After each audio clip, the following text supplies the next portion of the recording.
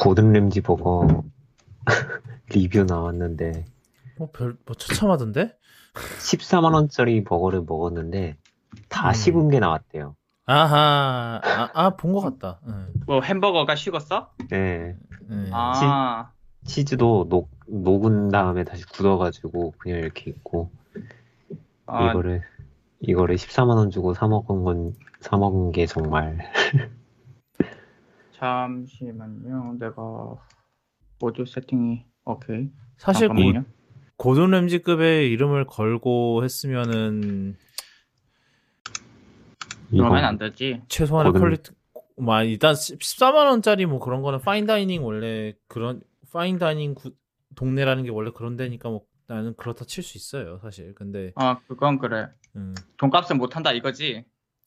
아니 그러니까 뭐 파인다이닝의 세계가 그러니까 이게 돈값을 하느냐 마느냐가 좀 애매모호한 세계니까 거기까지는 그렇다 음, 치는데 사실 음식이 식어 있냐 안 식어 있냐는 사실 뭐 그건 14만 원짜리를 고사하고 기본이잖아. 아니, 보들램지 그 인간 그러잖아. 다른 그 파인 다이닝 장소 찾아가가지고 맛평가하다가 아니 이 인간 왜 이렇게 요리를 못해? 그래가지고 서버 불러가지고 이 인간 요리 못하니까 계란이나 한번 삶아 오라고 하더니 계란도 못 삶는다고 욕하면서 나가던데? 그런 사람 이름 걸고 햄버거를 파는데 음, 햄버거가 식어 있어. 그런 거 한번 해봅시다. 약간 언더커버 보스를 꼬아서 그 고든 램지가 변장을 하고 자기 음식점에 들어가서 하는 거야. 음. 한국점 오면은 큰일 나겠네. 한국 자, 오늘 하나, 둘, 셋. 오 마이 갓. 아, 개인을 보고 있었다. 오케이, 괜찮은 듯? 오 마이 갓. 아, 자, 근데, 기본 앱에서 이게 클립하는지를 알 수가 없어. 뭐, 안 하겠지? 그거 넣을까요? 아까 그 카카오페이 음? 얘기를, 몰라요. 넘기죠. 아니, 넘기죠. 저는 아무리 음, 생각해도 그분이 너무 휴대폰을 열고 다녀서 난 사고라고 생각하기 때문에, 네, 맞아요. 아니, 뭐, 말 나온 김에 잠깐만 얘기합시다. 그냥 프롤로그에. 뭐예요, 정확하게? 그러니까 어떤 분이 핸드폰을 잃어버렸대요. 음, 이제 그뭐 에어팟이나 버즈나 뭔지 종류는 밝히지 않았는데 음, 이제 그거를 끼고 무선 이어폰을 끼고 집에 가다가 이게 핸드폰 연결이 끊긴 거죠. 핸드폰이 없어졌구나. 그거를 알고 한 3, 40분 찾다가 포기하고 집에 왔대요. 그리고 이제 집에 와서 이제 다음날 아침에 아는 분한테 공기계를 빌려서 긴급히 유심을 하나 개통해서 꽂았더니 590만 원이 이체되어 빠져나갔다는 정보가 나와 있더래요. 특히나 그것이 이제 카카오페이랑 이제 네이버 페이에 포인트로 충전이 돼서 그 네이버 페이는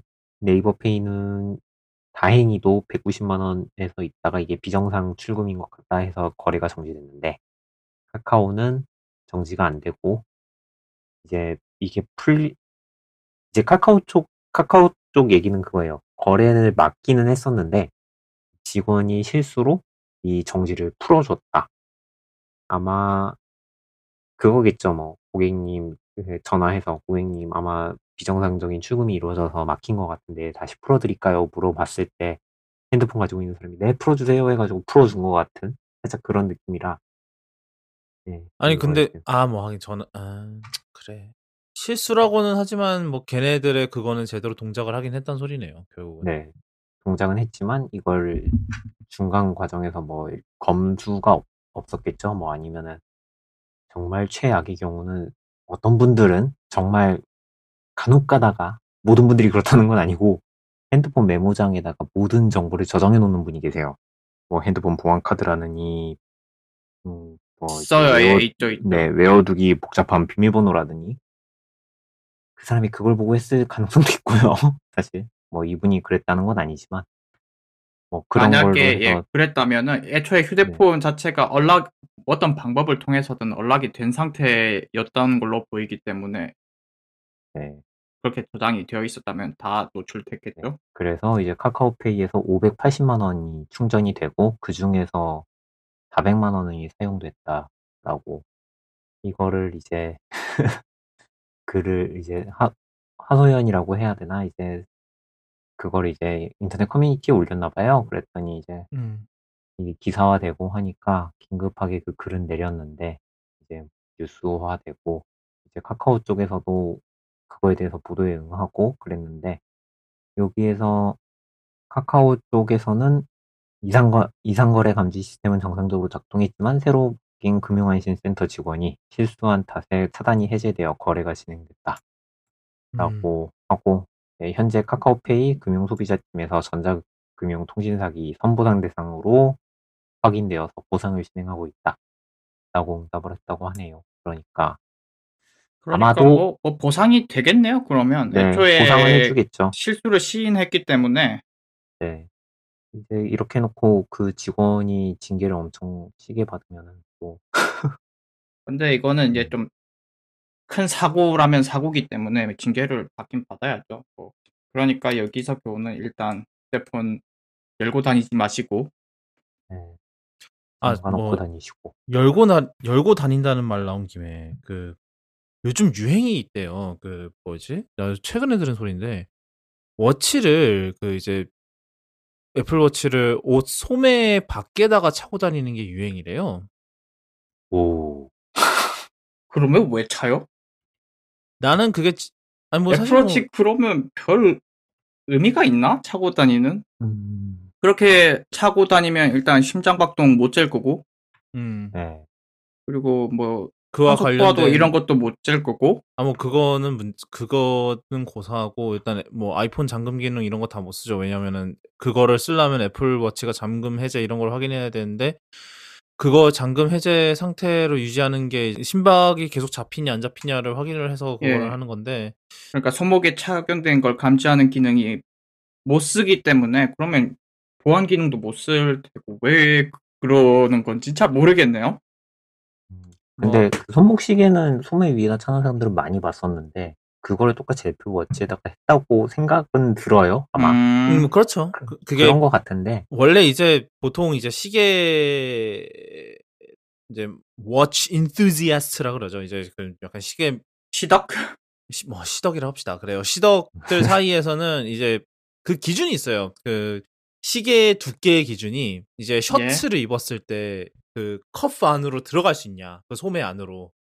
그러니까 시계가 너무 두꺼우면은 안으로도 아예 못 들어가기 때문에 그런 시계는 너무 두꺼운 시계고 그런 시계는 이제 약간 쇼오프용이다. 쇼오프 하려는 약간 그런 시계다. 그러니까 정말 좀 언더스테이트된 뭐라 그래야 되니?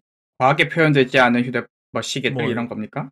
예, 그런 거죠. 그러니까 너무 두꺼우면은 그냥 이거는 대놓고 시계 자랑하려고 차고 다니는 거 뭐 그런 거를 얘기하는데 주먹만한 시계들 그런 거 말이죠. 예, 그런 그 거요. 무슨 파슬인가? 그런 시계들 파슬이 그랬나? 퍼슬 말고 다니엘 웰링턴 이런. 근데 다니엘 웰링턴은 뭐 얇기는 하다. 얇기는 한데 걔네들은 이제 알이 크죠. 직경이 큰 애들인데. 뭐 하여튼 이제 그게 이제 약간 그 시계 두께에서 얘기할 때 그런 기준이 되는데 이게 약간 리버스 트렌드가 되는 거죠. 그거를 왜 숨기고 다니냐 약간 그런 트렌드인 것 같은데 저는 이게 말로만 들었을 때는 뭐 이러고 있었는데 그거를 실제로 봤거든요. 최근에. 근데 보면서 저도 꽤 본 것 같아요. 카페 같은 데서 가끔씩 사람들이 이렇게 하고 말씀드리면서 제가 지금 소매 위에다가 애플워치를 차봤는데 심박수는 또 희한하게 잘 재지네요. 제조요? 네. 얇은 옷이라서 그런가? 그럴 수 있겠네요. 셔츠라서 그런데 사실 그런데 어차피 뭐 그거 못 두꺼운 믿을 옷- 수도 있어요. 약간. 근데 그쵸. 뭐 이제 애플워치를 사용하는 문제가 없을 정도의 심박수가 잡히면 크게 상관은 없는 걸 수도 있겠죠. 그런 사람들은 보통 이제 애플워치의 그런 피트니스 기능을 아예 안 쓰시는 걸 수도 있고. 그쵸. 그럴 수 있고요. 난데? 뭐 잘하셨어요. 그럼 왜 샀어요? 막 이러고. 요즘 그러게요. 심지어 에르메스인데. 에르메스라서 샀어요. 에르메스도 시계 팔아요. 왜 그래요? 물론 훨씬 비싸긴 합니다만 뭐 하여튼 팔긴 팔아요. 그거랑 별개로 밀레니즈 루프? 네. 쇠로 된 거 있잖아요. 그거는 네. 끼면은 사실 제가 뭐 짭을 끼긴 하는데 그걸 끼면은 털이 소매가 빠지죠? 발리더라고요. 네? 소매가 소매 위에 갈리죠. 그걸 차면 소매가 걸리죠. 아니요, 소매 끝에 있어. 그냥 소매 아래다 해놓고 이제 걸릴 때마다 이게 옷이 조금씩 갈리더라고요. 그거 정품도 그래요. 예, 그럴 예. 것 같아서 정품을 살려다가 안 샀는데. 정품도 소매 갈고요. 털 뽑아요. 아, 진짜. 그것 때문에 옷 하나 날려먹어서. 그래서 그거 찰 때는 비싼 옷 입으면 안 됩니다. 아니, 더 좋은 솔루션이 있어요. 여름에만 차고 다니시면 돼요. 반팔 입을 때는. 아, 그러네. 그것도 방법이에요. 원래 아마 밀레니즈루프 같은 그런 계열은 아마 메탈 반팔이랑 입는 게 보통은 그런 거죠. 사실 모든 메탈 계열 줄이 그렇지는 않고요. 뭐 링크 브레이슬릿이나 이런 애들은 뭐 그냥 겨울에도 차고 다니고 그러긴 하는데 이제 그런 메쉬 같은 애들은 보통은 이제 그 여름에 차고 다니죠. 소매가 없을 때 그쪽까지 소매가 안 내려올 때. 자, 오늘도 프롤로그부터 산으로 갔는데 자, 시작을 해봅시다. 진짜로 시작합시다. 저희가 이번 주는 CS 얘기를 좀 많이 할 겁니다. CS에서 좀 이상한 거 또 나온 것들, 뭐 이런 것, 원래 CS는 그런 거 보는 재미죠. 뭐, 하여튼 그래서 일단은 그 전에 몇 가지 이제 다른 뉴스들 좀 얘기를 해보는데, 일단 첫 번째 소식으로 이제 저희가 지난번에 그 중국이 신규 게임 등록을 막았더라. 이런 소식을 전해드렸었는데, 뭐 그때 이제 뭐 중국 정부에서 된 이유는 결국 그거죠. 뭐 어린이들이 게임 중독되고 그러니까 니네들 어쩌고저쩌고 그런 거예요. 그러니까 뭐. 그때 제가 그 얘기했나요? 뭐 할머니가 펜타키라고 다닌다? 그 얘기했나? 그때였나? 맞아요. 아, 그래요? 그때였구나. 그것도 팔로우업으로 아마 다룰 거예요. 그랬었는데. 그래서 그게 작년 7월에 시작을 했대요. 이제 신규 게임 등록을 막은 게. 그러고 나서 이제 그 뒤로 어떻게 됐냐 했더니 이제 중국 내에 있는 소형 스튜디오 14,000곳이 문을 닫았답니다. 이게 아마 근데 이게 신규 게임뿐만 아니라 업데이트도 다 막는다는 것 같더라고요. 그러니까 그것 때문에 더 이제 게임이란 이제 그런 모바일 게임 같은 경우는 좀 약간 온라인 게임이잖아요. 그래서 이제 계속해서 꾸준히 컨텐츠가 추가가 돼야 되는데 컨텐츠가 거의 6개월 동안 이제 추가를 못하고 아무것도 못하고 그냥 그 상태로 그냥 계속 가니까 이제 그게 문제가 되는 거죠. 사고 우려 먹는다고 하죠. 그러면 약간 그거예요. 옛날에 이제 포트나이트 iOS 밴 당했을 때 바로 도태됐잖아요. 뭐 그런 건데. 그래서 뭐 이제 이제 텐센트나 이런 애들은 이제 뭐 해외로 이제 타겟팅을 돌려서 그나마 그런 식으로 해서라도 이제 어떻게든 살아남을 수 있는데 이제 이 작은 스튜디오는 사실 이제 세계 이제 다른 나라의 이제 게임을 유통하는 게 그렇게 뭐 물론 옛날보다는 훨씬 쉬워졌습니다만 그래도 그게 여전히 쉬운 건 아니고 왜냐면 여전히 뭐 로컬라이제이션 해야 될 거고 그다음에 이제 해당 지역의 약간 서포팅 이제 지원 인력도 여전히 고용은 해야 될 거고 그렇기 때문에 아마 더 이상 이제 또 시세산이 안 맞는 거죠. 중국 내에서 못하면은. 사실 그리고 이제 그렇게 해외로 나간다고 하더라도 이제 중국만큼의 매출이 안 나오기 때문에 또 그것도 그거대로 문제인 것 같고. 그런데 약간 좀 중국이 계속 예전으로 돌아가려는 약간 그런 것 같기도 하고 그러네요. 저는 기분이. 네. 최근에 그 VR 관련해서 또 한 차례 막았다는 얘기가 나오면서 플랫폼도 여러 개 막았다고 들었거든요. 자, 아마 메타버스랑 이제 충돌을. 예, 그쵸. 그 또 다른 그 이런 말 해도 되나? 또 하나의 중국 외에 또 다른 중국이 생기는 건 막아야겠다는. 메타 중국이요? 예, 그쵸. 그래서 그런지 오늘 뜬 뉴스 중에선 그것도 있대요. 로블록스 중국판이 아예 막혔다고. 저런. 그래서 그 중국판은 아예 뭐 이름이 따로 있대요. 뭐 로블로시 뭐 하여튼 희한한 이름인데 이제 그거는 중국 외 유저들은 서버에 접속도 못하고 그러는데 요거를 쓰고 있다가 지금 12월 말쯤에 서버를 닫았대요. 서버를 닫고 이제 업데이트 후에 다시 돌아옵니다. 이렇게 해놨는데 이 업데이트 업데이트가 언제 한대요? 하긴 하는데 이게 그 중국에서 요구하는 업데이트 사항에 맞춰서 업데이트를 하고 다시 열 거라고 했는데 언제 열 건지는 다시 말을 안 해줬대요. 물론 지금 이거랑 또 어느 정도 엮여 그쵸. 있겠죠. 신규 게임 그렇겠죠. 등록이 안 되니까 뭐 할 수 있는 게 없겠죠, 사실. 파트너사가 텐센트여가지고 또 음. 여기서도 아마 골머리를 썩고 있겠죠. 뭐 그러다가 지금 그래서 그 뭐야 앱스토어들에서는 아예 다운로드가 불가능하게 막혀버렸다고 하고요. 포트나이트는 뭐 애초에 iOS에서 내려가 있었지만 중국 쪽도 마찬가지로 내려가 있다고 하는데 거기서는 예. 이제 뭐 왜 내려갔나요라는 질문에도 대답도 안 하고 그냥 내렸대요. 아하. 이거는 아예 사업을 접는 느낌 그런 것 같고 그 다음에 예. 스팀에서도 중국 쪽에서는 아예 로블록스를 막아버렸다고 합니다. 자, 그다음 소식은 이거는 저희가 안 다뤘던 소식이긴 한데 FA 이제 미국의 이제 FAA 그러니까 이게 Federal Aviation 뭐십니까? 어소시에이션인가? 뭐야?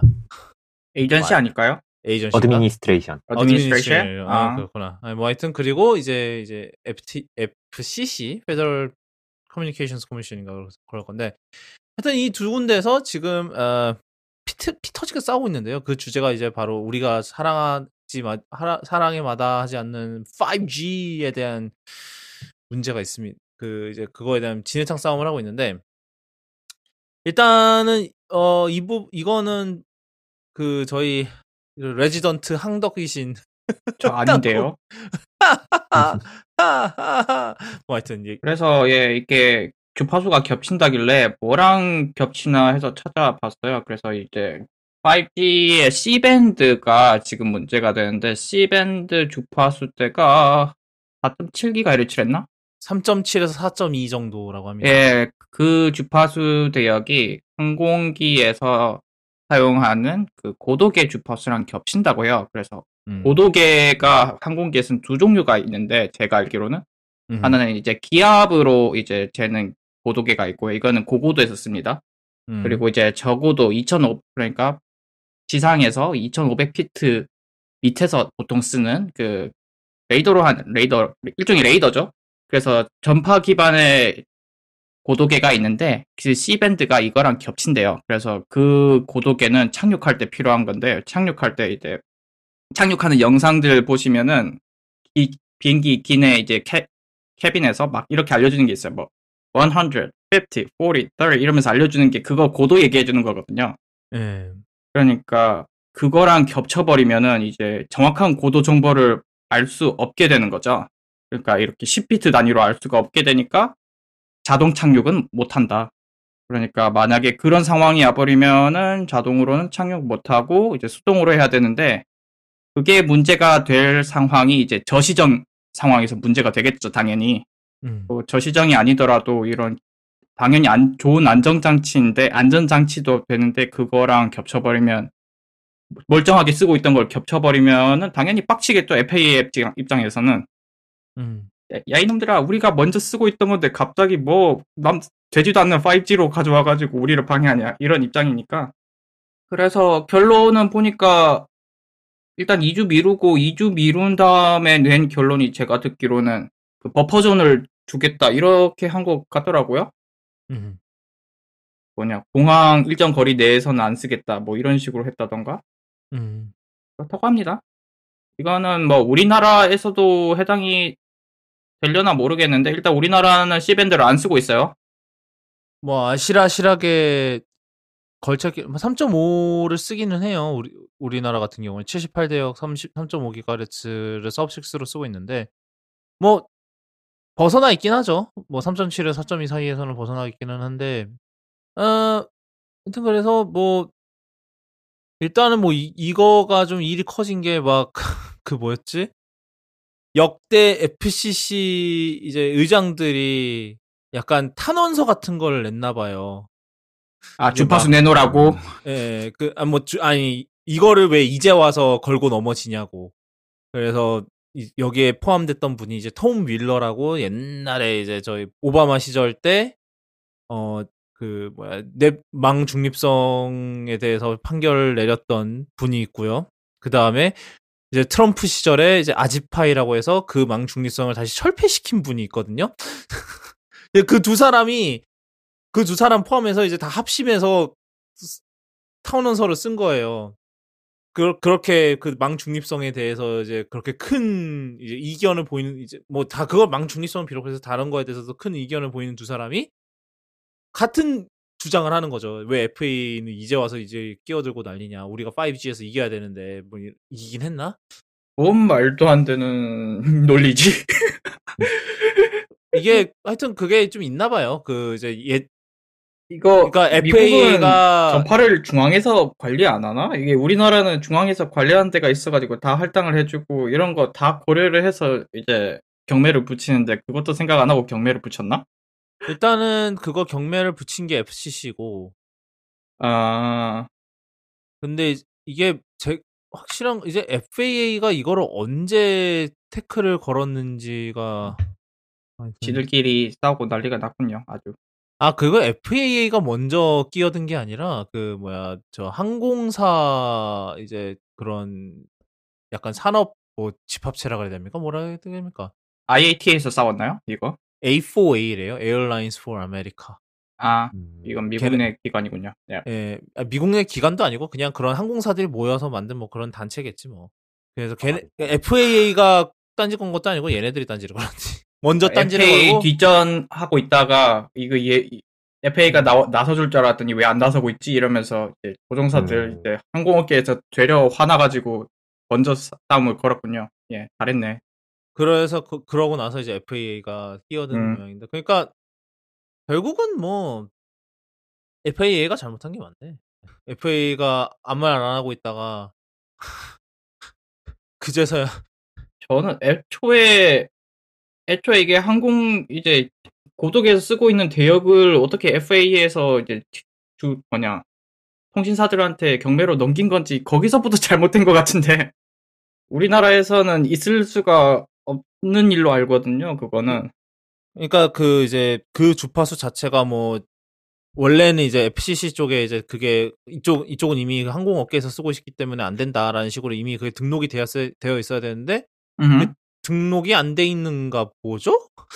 어떻게 돌아가는지는 모르겠어요. 등록을 안 하고 쓰고 있던 거 아닐까요? 그러면 그거대로 문제인데.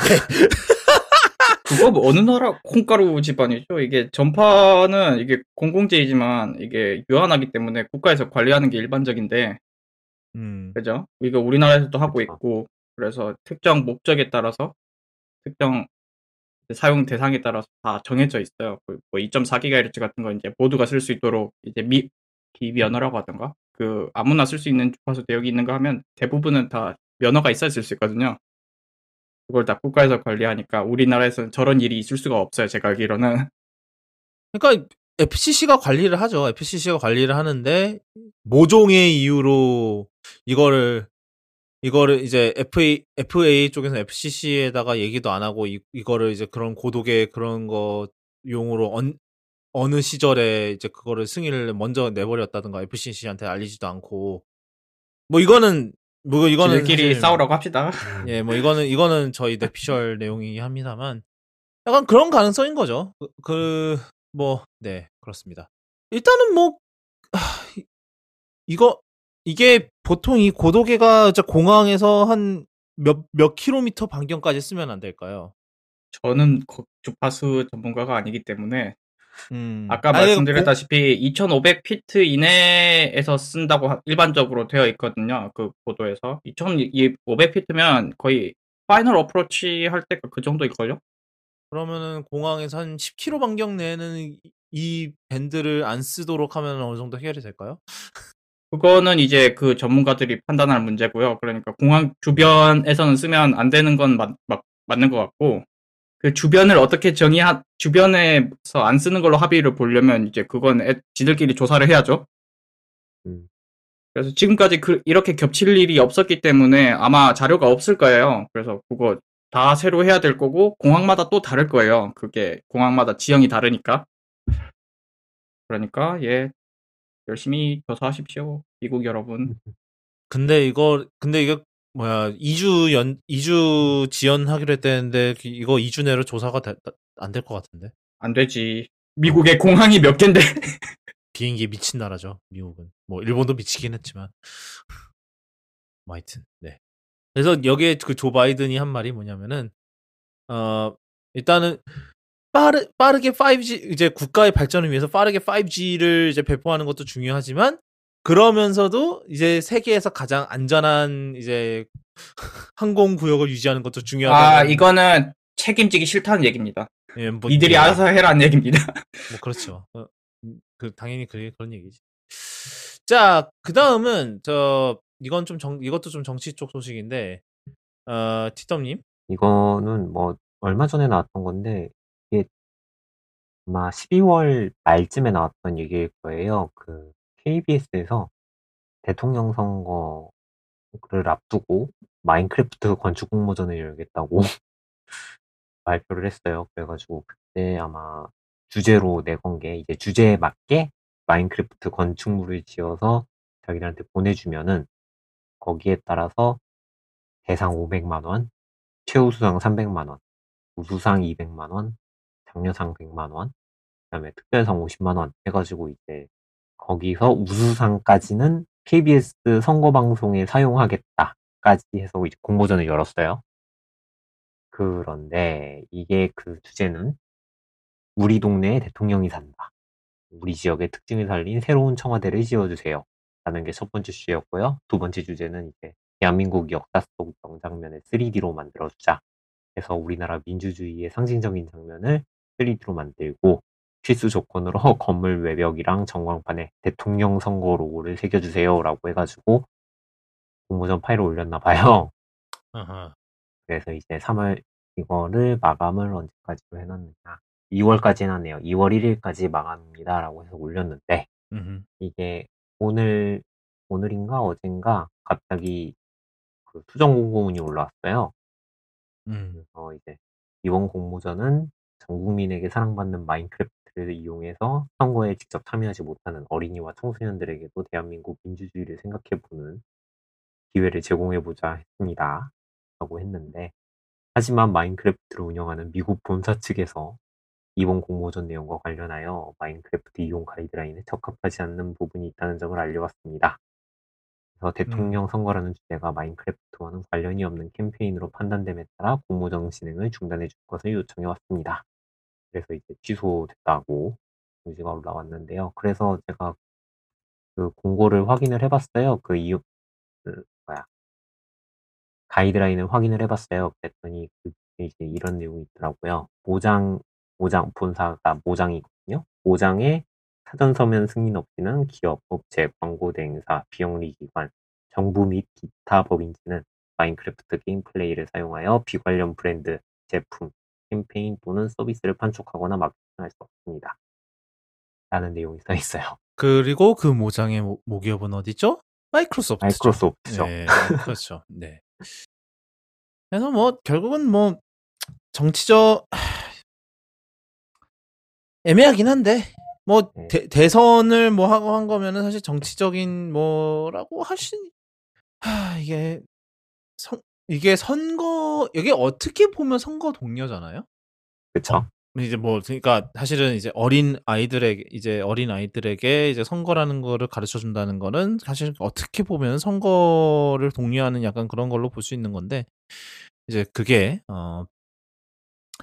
정치적인 의도로 볼 수 있다라고 이제 정의를 내린 건데 뭐 애매한 것 같아요. 근데 이제 예전에 이제 청와대에서 청와대를 이제 마인크래프트에 재현했던 뭐 그런 게 있었거든요.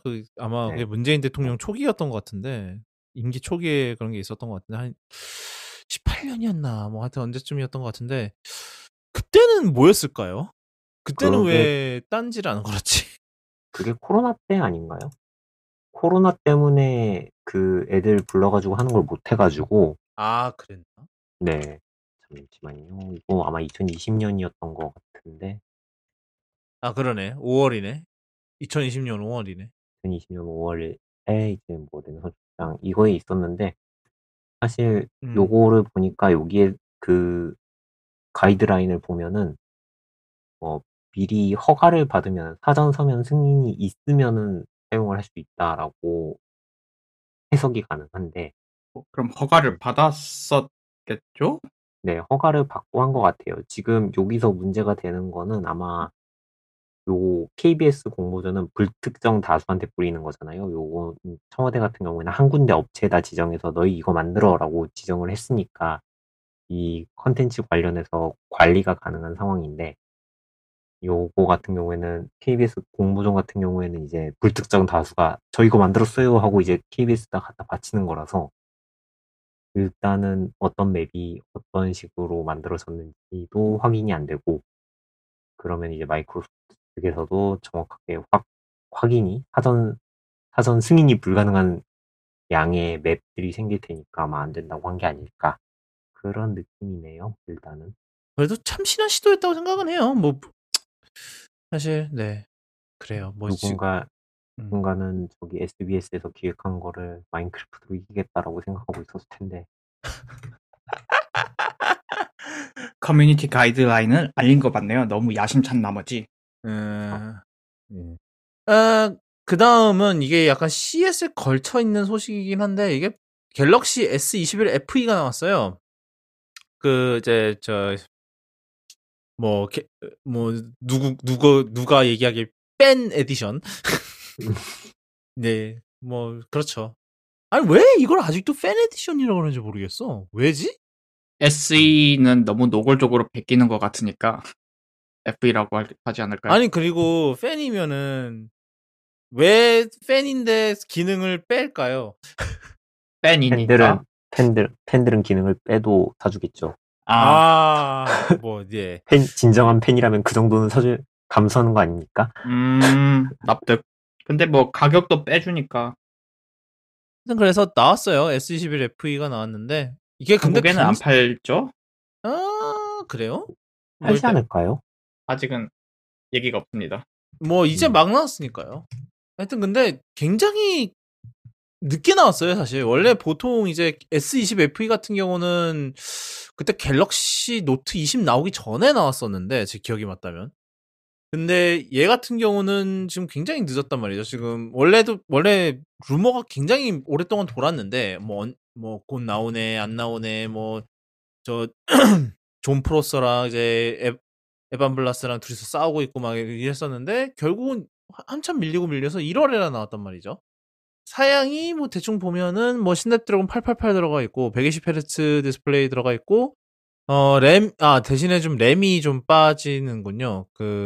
S21 FE 같은 경우는 6기가짜리고 그다음에 일반 S21은 8기가부터 시작이고 그다음에 망원 카메라가 원래는 이제 6,400만 화소 망원 카메라를 쓰는데 S21은 일반 1,200만 화소짜리를 쓴다고 하고요. 그렇죠. 가상 메모리에 대한 음모론을 펼치는 사람들이 이제 이걸 두려워한 거죠. 램 빼는 거. 네. 저희 코드캐스트 망어워즈 때 한 얘기입니다. 그랬는데 근데 이게 가격이 애매해요. 699라고 되어 있는데 문제는 뭐냐면 이미 S21이 나온 지가 굉장히 오래됐죠. 한참 됐는데 이제 이미 S21 기본형 자체를 699로 찾는 게 어렵지 않은 상황? 삼성이 워낙 그 가격 방어라는 그 개념 자체를 잘 모르기 때문에 막 나온지 한 달 만에 가격 떨어지고 있고 사실 뭐 하여튼 그랬는데 아마존에서 갤럭시 S21을 쳐봅시다. 물론 이제 새 제품은 아니긴 한데 Renewed, Unlocked 뭐 이런 제품들이 575, 564 이렇게 뜨긴 해요. 물론 이제 699까지는 안 내려가는 것 같긴 한데 만약에 가격이 문제라면 이제 있네요. Factory Unlocked Android Cell Phone 이러면서 $600도 있긴 해요. 이거 다 Renewed긴 한데 있고요. 새 거는 그렇게까지는 안 내려가긴 하겠네요. 그러면은. 제가 자주 확인하는 성지의 가격은 S사로 번호 이동을 하면 차값으로 8만 원을 줍니다. 그 차는 고들램지 거기서 파나요? 차가 왜 이렇게 비싸? 그러니까 약간 뭔가 모종의 이유로 늦어지긴 늦어졌는데 일단 S22가 나오기 전에 어떻게든 내놓긴 해야 될 것 같으니까 이제 약간 먼저 내놓은 느낌인 것 같긴 해요. 제가 알기로는 S22도 이번 달에 공개되는 걸로 알고 있거든요. 제가 알기로는 지금 루머에 따르면 아직 공식 발표가 나오지는 않았는데 아마 CS 이번 달 말에 공개가 되는 걸로 알고 있어요. 그 S22 시리즈가. 그래서 뭔가 참 출시 시기가 좀 이상하긴 하죠. 네. 원인은 뭐 다들 반도체 수급 대란을 꼽고 있긴 한데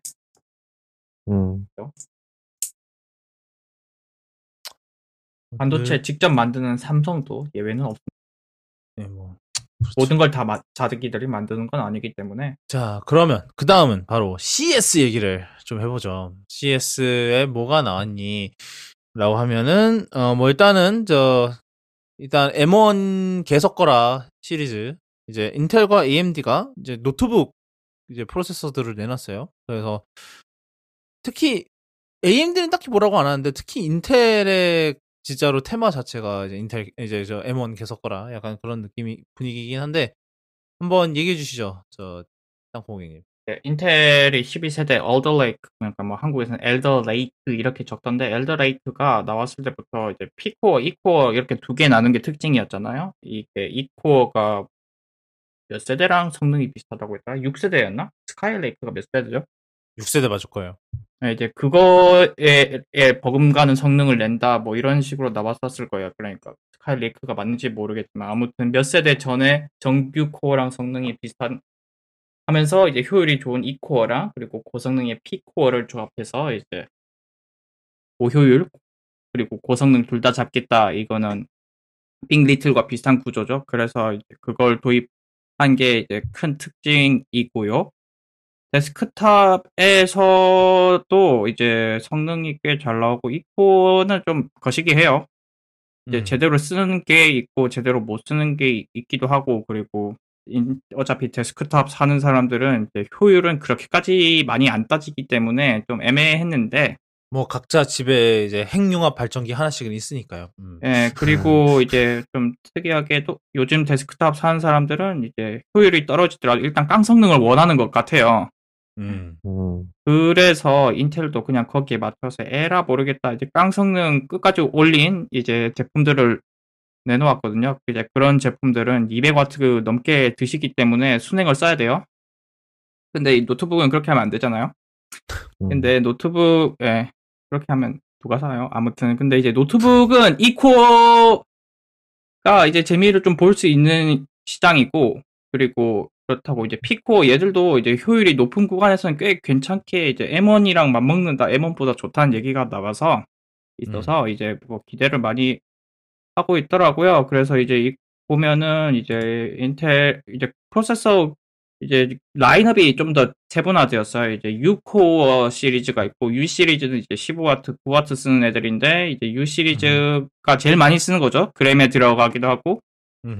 얘들 이제 뭐 i3 1210U 이런 애들도 있고 이제 U 코어 8thread 있고요. 뭐 이런 식으로 얘들은 다 P코어는 2개고 efficiency가 뭐 4개, 8개 뭐 이런 식으로 바뀝니다.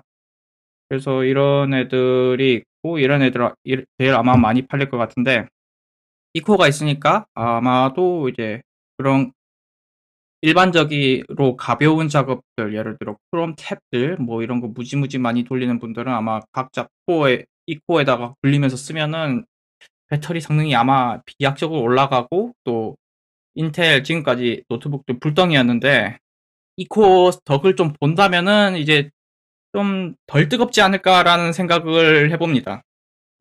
그래서 기대가 6코어가 좀 많이 기대가 되고, 특히 또 이번에는 인텔에서 그래픽에 신경을 엄청 많이 썼어요. 심지어 얘네들은 DGPU도 이제 외장 GPU도 내고 있기 때문에 뭐 그래픽도 꽤 개선이 돼서 이걸로 게임을 할 수 있을지는 잘 모르겠습니다만 뭐 비약적인 성능 향상이 있을 수도 있고, 그 다음에 이제 나온 게 이제 새로 추가된 게 P 시리즈인데, 이거는 예전에는 H 시리즈 바로 넘어갔었는데 중간에 P 시리즈가 있어요. 약간 애매한 애들인데 28W 쓰는 애들이거든요. 28W면은 지금 옛날 이제 14인치 맥북 프로급 그 걔네들이 쓰던 거죠. 사실 28W 스크린이면. 네, 조금 아주 중간쯤에 위치하긴 해요. 지금 노트북들 보면 이제 9와트, 15와트 다음이 바로 35와트, 40와트 이러니까 중간이 없긴 했었거든요. 이제 그 라인업인 것 같은데 뭐 얘네들은 이제 10코어에서 14코어까지 있는데 얘들부터는 이제 성능 코어, 이제 P코어들이 4개, 8, 6개 뭐 이렇게 늘어납니다. 아까 U 시리즈는 2개밖에 없어요. 그래서 이런 제품들은 그래도 휴대성은 포기할 수 없지만 성능도 포기할 수 없고 뭐 그런 분들이 있거든요. 그러니까 그램 같은 폼팩터를 원하는데 XPX 13 같은 폼팩터를 원하는데 성능은 포기할 수 없는 분들을 위한 건데 델이 그렇게 내놨어요. 근데 이제 성능을 28W를 드시면 열도 그만큼 생기겠죠? 뭐 그건 이따가 얘기를 하죠. 예, 그 결과가 어떻게 됐는지는 나중에 알 수 있어요. 이제 뭔가가 없어졌습니다. 그래가지고 예. 그러니까 그러니까 15와트 폼팩터에 28와트 CPU를 넣으면 뭔가를 버려야 돼요.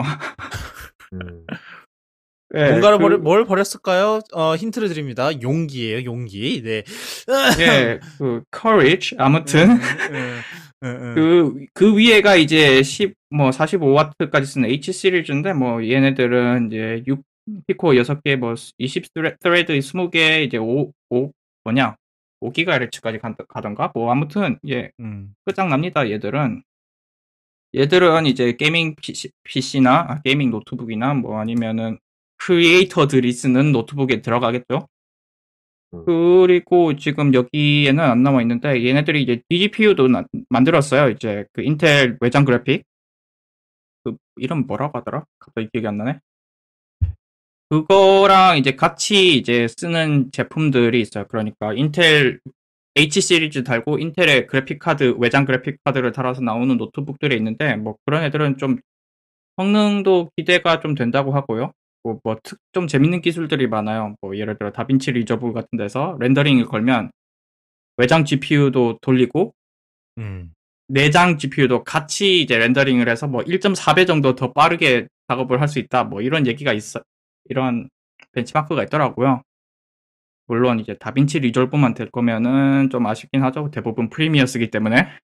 인텔은 그 정도고 성능을 얘기해야 되구나. 여기 뭐 인텔에서 얘기하는 거는 M1이랑 비슷한 성능이 나오는 것 같습니다. 뭐 M1 프로랑 M1 맥스 얘기죠. 예, 사실. 그런 애들 얘기고요.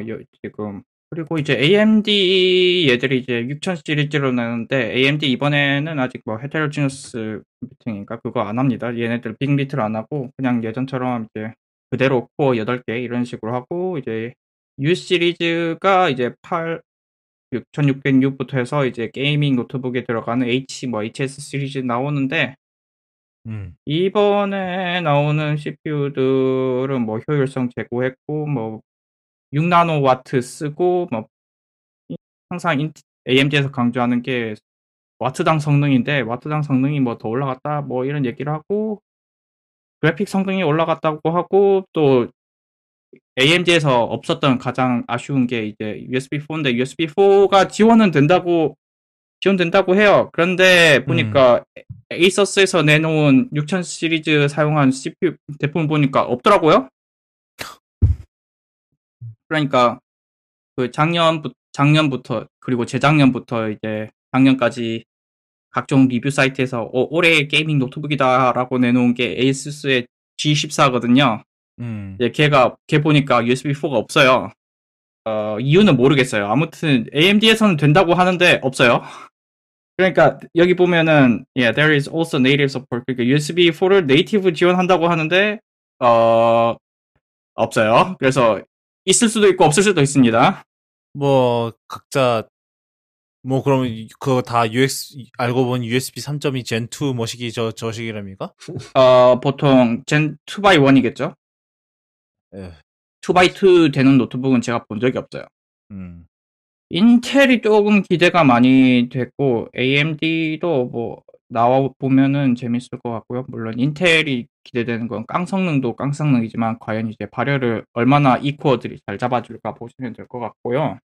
뭐 일단은 지금 H 프로세서 같은 경우는 일단은 뭐 TDP가 45W인 건 종전이랑 똑같은데 최대가 115W거든요. 쉽진 않아요. 그런 제품들은 어차피 이제 워크스테이션처럼 쓰라는 제품들이기 때문에 네, 뭐 그렇긴 하는데 발열 잡는 게 쉽지가 않죠. 하여튼 그래서 뭐 이게 이제 인텔이 막 우리가 M1 맥스보다 빠르다라는 식으로 이제 계속 이제 약간 그런 식으로 그거를 프레젠테이션의 기조를 이어갔었나 봐요. 이제 근데 이제 여기저기서 나오는 말이 그건 뭐 빠른 건 좋아. 근데 배터리는 어쩔 건데라는 반응이 대부분이기는 하죠. 그래서 뭐 아마 배터리는 아마 그냥 순식간에 녹아내리지 않을까. 사실 뭐 이제 그런 벤치마크 돌리는 거에서 이제 뭐 벤치마크나 아니면 그냥 고성능 작업을 돌릴 때 이제 윈도우 랩탑들이 문제가 생기는 부분이 이제 배터리 상태에서는 좀 스로틀링이 굉장히 심한 편이라서 이제 이제 뭐 12세대가 과연 배터리 상태에서는 어떤 성능이 나올지 그런 것도 좀 지켜봐야 되지 않을까 싶기는 하네요. 뭐 하나 뭐 중요할 수도 있는 거 이게 얘네들 아마 인텔, AMD 둘 다 PCI 4.0이 될 거예요. AMD는 되는 거 제가 봤고 그래서 M.2 SSD, NVMe SSD를 달 건데 3.0 속도로는 이제 답이 안 나온다. 4.0을 노트북에서 써야 되겠다 하시면 이제 쓰시면 되고요. 실제로 M.2 4.0 쓰는 SSD들이 속도가 7000MB per sec이 나오더라고요. 그 순차 읽기, 쓰기 뭐 이런 게. 노트북에서 그거 써야 된다 하시면 자, 그렇습니다. 뭐 그래서 프로세서가 나왔고요. 그다음에 뭐 바로 이상한 제품들 얘기로 넘어가겠습니다. 일단은 뭐 저희가 티저를 미리 드렸으니 바로 얘기를 하죠. 바로 델의 XPS 13 플러스 그래요. 이름이 네. 하여튼 그런데 아까 말씀드렸듯이 좀 이제 델 XPS 13 같은 경우는 굉장히 인기가 많은 노트북이에요. 델 라인업 중에서도. 제일 이쁜 프리미엄 노트북 중에 하나죠. 윈도우 계열에서는. 네, 그렇죠. 근데 이번에 플러스, 그러니까 기존의 XPS 13은 계속 팔고 이제 플러스라는 이름의 제품을 내놨는데 완전히 컨셉이 달라졌어요. 뭐 그래서 보면은 일단은 특이점 몇 개가 일단은 키보드가 이제 덱 전체가 이제 완전히 납작해졌거든요. 그래서 보통 이제 키보드 이제 뭐 여러분 맥북이나 이런 그러니까 뭐 하다못해 버터플라이 이제 나비식 거 달린 맥북들도 사실 키들이 살짝 셋이 튀어나와 있단 말이에요. 근데 얘네들은 완전히 납작하답니다. 물론 이제 안으로 더 눌리는 방식이긴 한데 일단은 확실한 거는 이제 기존 이제 키보드보다 많이 이제 그 키를 누를 때 들어가는 깊이가 확실히 얕아졌을 것 같고 그리고 뭐 트랙패드가 일단은 보이는 거를 보면 없어요. 근데 실제로 트랙패드가 있기는 한데 이제 그 영역 표시를 이제 안 한다는 거죠. 그래서 뭐 약간 좀 감을 좀 이제 적응을 하셔야 되는 게 만약에 조금이라도 멀리 나가면 이제 트랙패드 구역 밖을 벗어나기 때문에 트랙패드 갑자기 안 된다거나 뭐 이런 일이 발생을 할 수도 있을 것 같아요. 뭐 하여튼 그래서 아마 이게 깔끔한 디자인을 위해서 이렇게 한 게 아닌가라는 그런 생각이 들기는 하는데 그리고 위에는 정전식으로 이제 그 기능 키들을 이제 정정식 터치로 이제 바꿔놨어요. 근데 델에서는 이건 터치바가 아니다라고 그렇게 강조를 한다는데 터치바 같은데 터치를 하잖아요. 터치만 할 수 있는 바잖아요. 터치바지. 뭐 하여튼 네. 왜 뭐 아마 제 생각에는 아마 그 키를 놓을 공간이 없어서 이렇게 한 것 같기는 해요. 왜냐하면 키를 하면은 이제 키를 누르는 공간이랑 이런 것까지 다 확보를 해야 되기 때문에 아마 그 자리에 뭔가가 있어서 키를 넣을 공간을 확보할 수는 없었고 그래서 그냥 그럴 얇게 만도 한 게 여기 바로 보시면은 이제 백스페이스 오른쪽에 보면 바로 USB 포트가 하나 있어요. 그러니까 거기는 키 들어갈 자리가 없는 거죠. 그러니까 1mm씩 들어갈 자리가 없어요. 보니까. 그러니까 얇게 어떻게든 우겨 넣어야 되는데 그러면 이렇게 그 결과가 이거고요. 그리고 제 가장 중요한 거 네. 헤드폰 잭이 없어요. Courage. 참 뭐 헤드폰 잭이 없는 노트북 언젠간 나올 것 같았나 뭐 싶기는 한데 그게 근데 설마 그건 애플도 못했거든요. 예, 맥북 프로 여기 헤드폰 잭 잘 있고요. 맥북 에어도 차마 용기를 못 내던 이제 맥까지는 할 용기를 못 냈었는데 그거를 델이 해냅니다. 예. 이제 델의 말에 따르면은 뭐 이제 그 아까 얘기한 대로 28W짜리 프로세서를 이제 여기 이 셔시에다 우겨 넣으려다 보니까 네. 자리가 없더라. 자리가 없어서 어쩔 수 없이 헤드폰 잭을 뺐다. 실제로 저 지금 펜을 태워다는 본 건 아닌데 이제 셰시를 보여줬어요. 이제 셰시를 보면 이제 펜이 들어갈 자리가 2개가 있어요. 저 크기에 이제 펜이 2개가 들어가면 이제 자리가 얼마나 없을지 상상이 되죠. 펜 2개. 저는 근데 그렇게 했음에도 제 생각에 이거 열을 못 잡을 것 같은데. 그리고 이제 저 얇기에 이제 펜이 신나게 돌기 시작하면은 굉장히 시끄러울 거예요. 굳이 여기에 28W를 넣어야 했을까요? 글쎄요.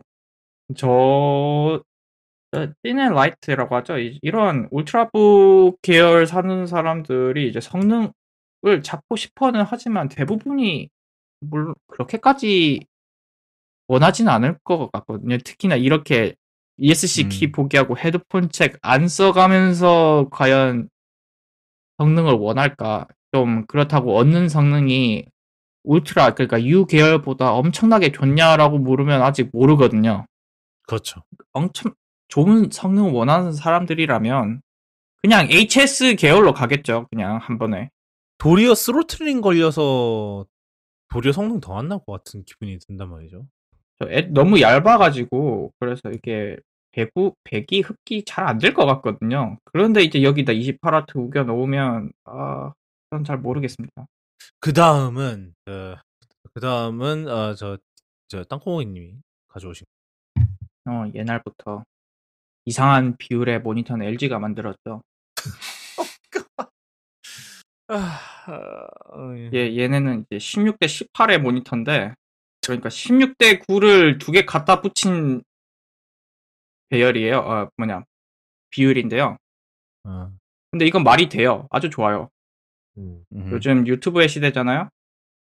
유튜브 편집할 때 제가 지금 막 느끼고 있는 건데요. 16대 9 모니터를 좌우로 붙이는 거는 별 도움이 안 됩니다. 좌우로 긴 거는 별로 도움이 안 돼요.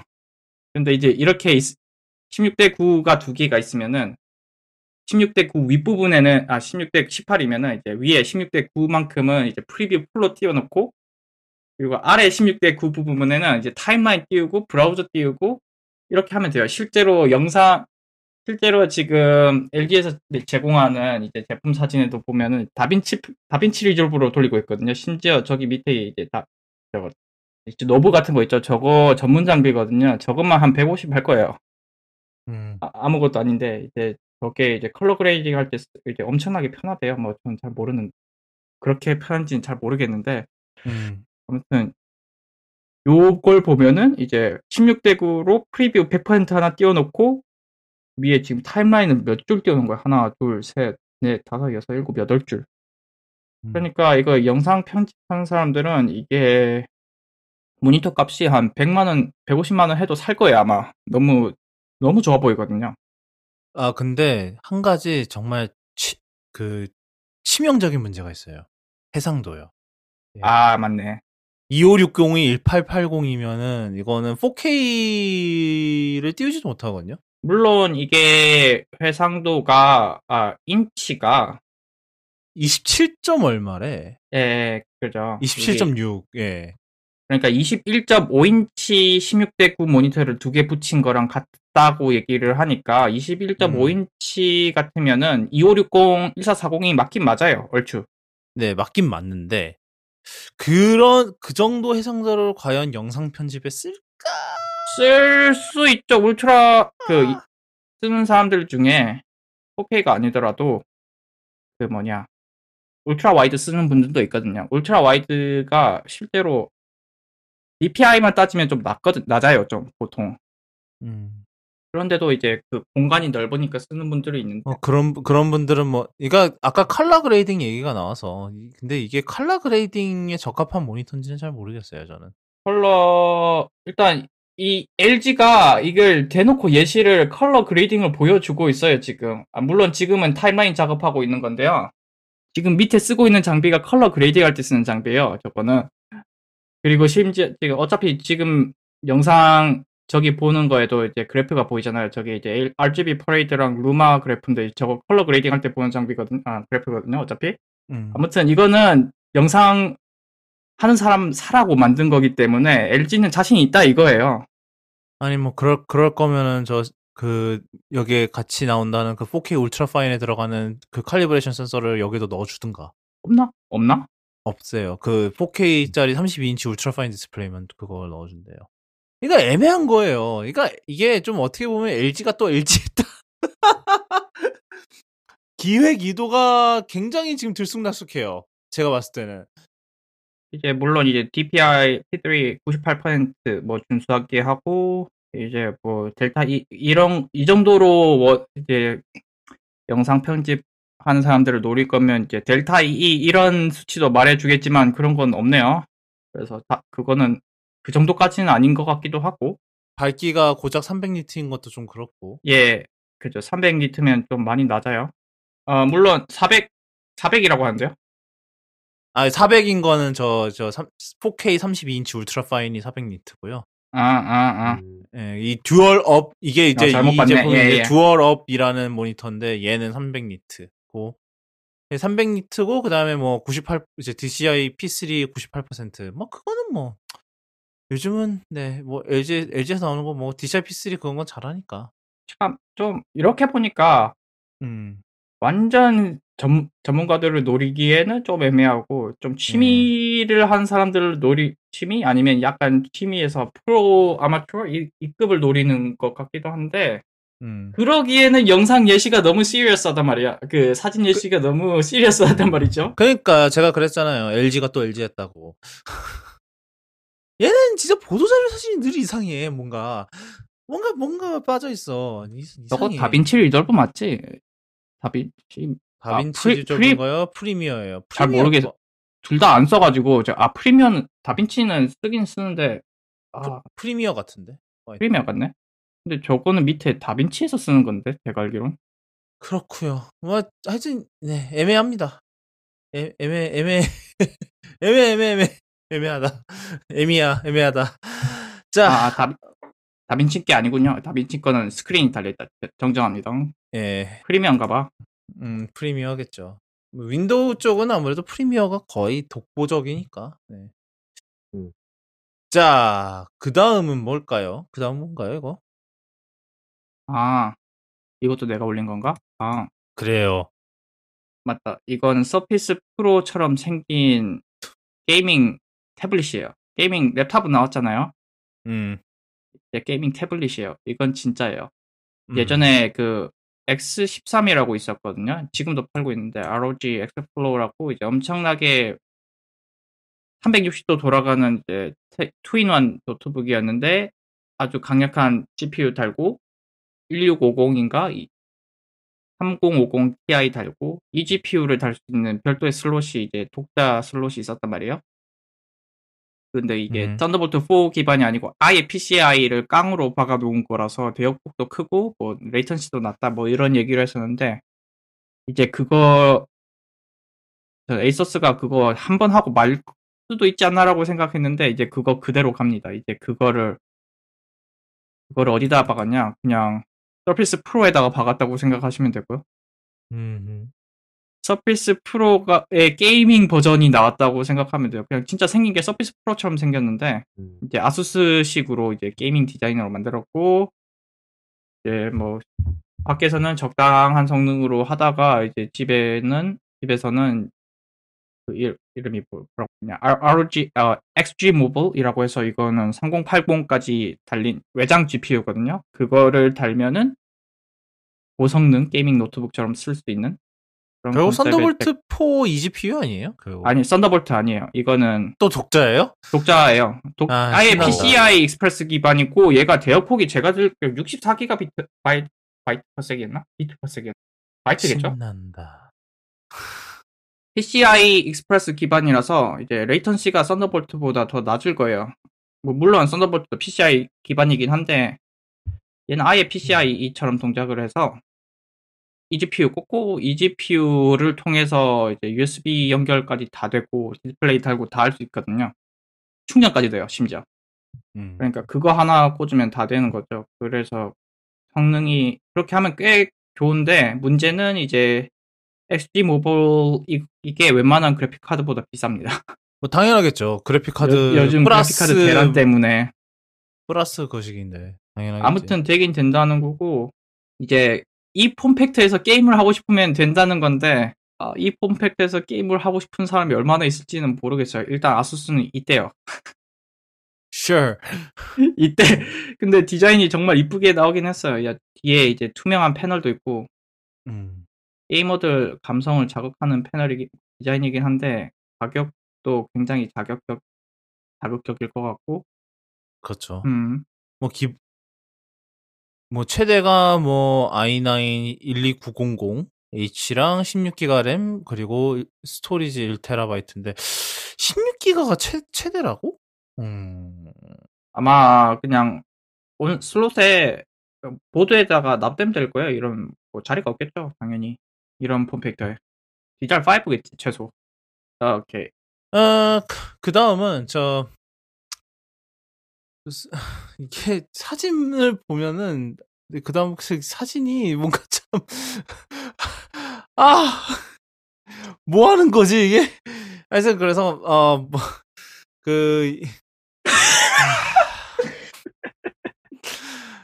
이거는 제가 앨범 아트로 저 이거 처음에 포토샵 합성한 줄 알았어 진짜. 저거 LG 퓨리케어인가? 아닌데? 저 레이저 그 마스크 아닙니다. 그거 이따가 얘기할 거예요. 하여튼 이게 뭐야 이거? 저거죠. 저희가 이렇게 뭐 녹음을 한다거나 뭐 이런 환경에 있을 때 주변 사람들이 혼자 떠들고 있으면은 쟤 뭐 하는 거야? 라고 쳐다보는 경우가 있잖아요. 뭐 지하철에서 뭐 혼자 떠들거나. 그러니까 이제 뭐 VR 같은 경우에는 얼굴에다가 이 VR 고글을 쓰죠. 고글을 쓰고 이제 뭐 음성 채팅을 하는데 혼자서 이제 이 고글을 쓰고 쭝얼쭝얼거리고 있으면은 주변에 지나가던 사람들이 저 새끼는 뭐 하는 거야? 라고 생각을 할 수 있잖아요.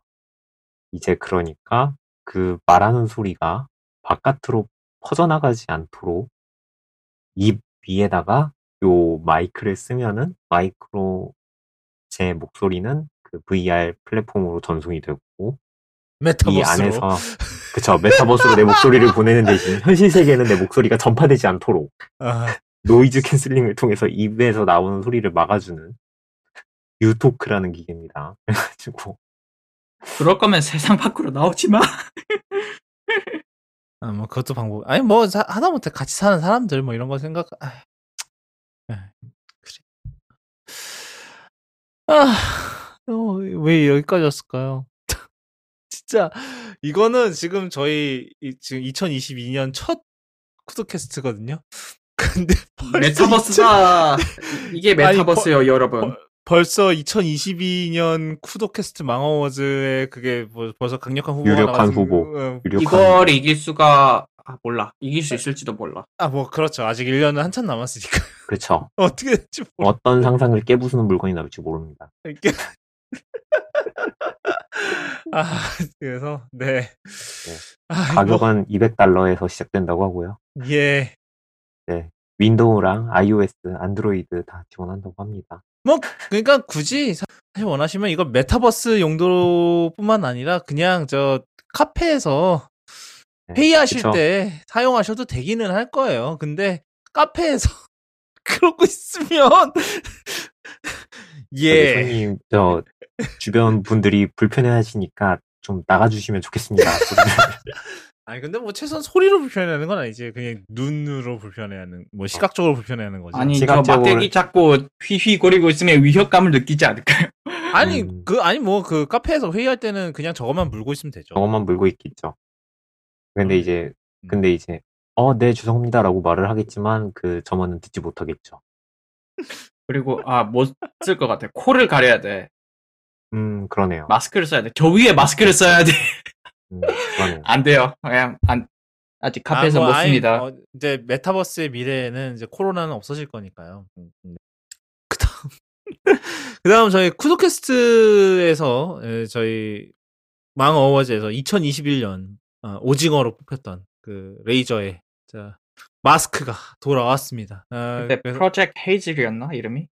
그래서 나중에 아마 제가 까먹고 저희 업데이트를 안 했는데 이거 양산형은 이제 그 레이저 제퍼로 나왔어요. 근데 이제 이름이 차라리 낫네요. 그 제퍼가 서풍이거든요. 네. 그러면 서풍이면 저 미세먼지요? 우리 입장에서 서풍은 그런데 이게 그리스예요. 그리스에서 제퍼면 이제 서풍이기도 하고 그 무슨 그리스의 여신인가? 뭐 아무튼 제퍼가 있을 거예요. 아무튼 그런 의미예요. 아무튼 그래서 그거의 개선 뭐 이제 다음 개선요? 프로 버전이지. 그래요. 뭐 마스크 프로. 네. 마스크도 자, 프로들이 쓰는 마스크는 어떤 건지 한번 봅시다. 일단은 이 제퍼 프로고요.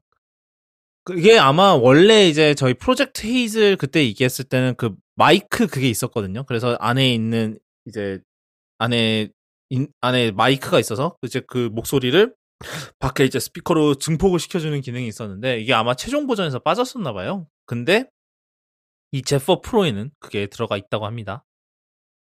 반대네요, 아까 그거랑. 트랜스페런시 모드의 반대죠. 네, 그렇죠. 그래서 뭐 사실 뭐 마스크를 끼고 있으면 소리가 잘 안 들릴 수 있는 건 맞긴 하죠. 뭐 하여튼 그런데 예, 그리고 뭐 물론 여기 그 스피커 주변으로 RGB가 있고요. 그래서 예. RGB 이거 그 레이저 앱 이름을 까먹었다. 시냅스랑 동기화되나? 시냅스랑 동기화돼서 막 PC방 같은 데서 게임을 할 때 예를 들어 메르시가 궁을 써. 그럼 이제 메르시 궁 색깔로 반짝반짝. 레이저를 하면 할 것 같아. 안 되나? 예, 그런 얘기는 없네요. 네. 그래서 이제 그 스피커가 이제 아무래도 뚫려 있으니까 이제 거기를 통해서 이제 필터가 들어가는 방식으로 그렇게 구성이 돼 있다고 하고요. 그리고 일단은 마스크 자체 가격은 149불이고 이제 거기에 이제 99일분의 그 N95 이제 이건 미국의 그건 기준입니다. N95 필터를 이제 99일분을 같이 하면은 200불이면 한다고 합니다. 그래서 보니까 뭐 그 스피커가 최종 버전에서 이제 일반 제퍼의 최종 버전에서 빠졌던 이유가 무게가 너무 무거워서였다고 하네요. 근데 이제 뭐 이번 제퍼 프로에서는 그 무게를 유지를 하면서 스피커를 넣을 방법을 찾았다라고 합니다. 그렇습니다. 근데 이 마스크 무게가 200g이래요. 무겁네. 무겁나? 모르겠다. 그렇게 뭐 우리 LG 그 뭐죠? 퓨리케어요? LG 퓨리케어 몇 개? 그것도 한 200g 하는 것 같은데. 94네. 안 돼? 훨씬 무거운데. 126. 훨씬 무겁네. 하여튼 그래요. 네, 오징어가 돌아왔습니다, 여러분. 벌써부터. 프로 오징어. 예, 프로 오징어. 예, 오징어 프로. 예, 오징어 프로. 예. 그렇습니다. 자, 레이저 소식을 계속 전해드리면은, 이건 또 이제 레이저가 좀, 이제 이런 기괴한 컴퓨터 관련 그런 뭐 프로토타입을 많이 내놔요. 몇 년 전에 트리플 모니터요? 예, 트리플 모니터 그 노트북 프로토타입을 내놨다가 그거는 도난당했죠. 심지어. 그거 어떻게 됐지? 경매에 올라왔던 거 봤는데. 그래요? 경매인가 올라왔었던 것 같은데요. 찾았나? 뭐 하여튼 네, 그래서 이번에는 책상 안에다가 컴퓨터를 넣었다고 합니다. 뭐 사실 근데 이제 이 책상 안에다가 컴퓨터를 넣는 그거 자체는 사실 그렇게 막 아주 생소한 개념은 아니긴 해요. 지금도 있어요. 그 리안리라고 케이스 파는 회사가 있는데 그냥 케이스인 책상을 팔아요. 그게 가격이 좀 비싸긴 해요. 그래서 이렇게 들어갖고 이제 안에다 이제 컴퓨터 부품을 배치하는 방식인데 그래서 뭐 이제 라이너스 이게 150만 원이었나? 그리고 뭐 당연히 안에다 컴퓨터를 넣어야 되니까 책상이 어지간히 커야죠. 리안리. 걔네들은 일단 웬만한 케이스의 2배 값을 받는 데기 때문에 안 그래도 그것도 문제인데. 물론 좋긴 해요. 2배 값을 하냐고 물으면 안 써봐서 모르겠습니다. 앞으로도 쓸 것 같진 않은데, DK05F, 이게 얼마요? 유에그, 아웃 오브 스탁. 이걸 사는 사람이 있다고? 오케이. $2,000가 넘는데요. 오케이. 뭐 그래요. 하여튼 그런데 이거는 이제 뭐 차이점이 있다면 레이저 같은 경우는 컴퓨터를 미리 넣어서 팔아 제끼겠다 뭐 이런 겁니다. 그래서 이게 이름이 프로젝트 소피아고요. 뭐 안에는 이제 13개 세 가지의 이제 모듈 슬롯이 있어서 뭐 다양하게 바꿀 수 있답니다. 뭐 무선 충전기 모듈도 있고, 그 다음에 뭐, 이제 뭐, 그런 터치 키보드 이런 모듈도 있는 것 같고, 그 다음에 뭐, 그냥 사운드 믹싱 아니면 비디오 편집 모듈 이런 걸, 이제 그런 컨트롤 모듈 이런 걸 넣을 수 있다고 합니다. 그리고, 그 다음에 컴퓨터 셰시 같은 경우도 이제 자석 같은 걸로 이제 셰시 자체가 이제 자석으로 붙어 있어서, 이제 뭐 관리나 아니면 업그레이드를 할 때 그냥 쉽게 그냥 자석에서 떼내서 그냥 업그레이드를 뭐 안에 있는 부품 해갖고 이제 업그레이드를 하면 된다고 합니다. 그리고 이제 저 최종장으로 이제 이거는 보통 이제 그거는 책상만 있잖아요. 근데 얘는 앞에 디스플레이도 있다고 합니다. 그 65인치 혹은 77인치짜리 올레드 패널이 들어가 있대요. 이 책상이 얼마나 큰 거야 그러면? 엄청나네. 네. 하여튼 이게 역시나 이건 아무리 생각해도 베이퍼웨어인 것 같고.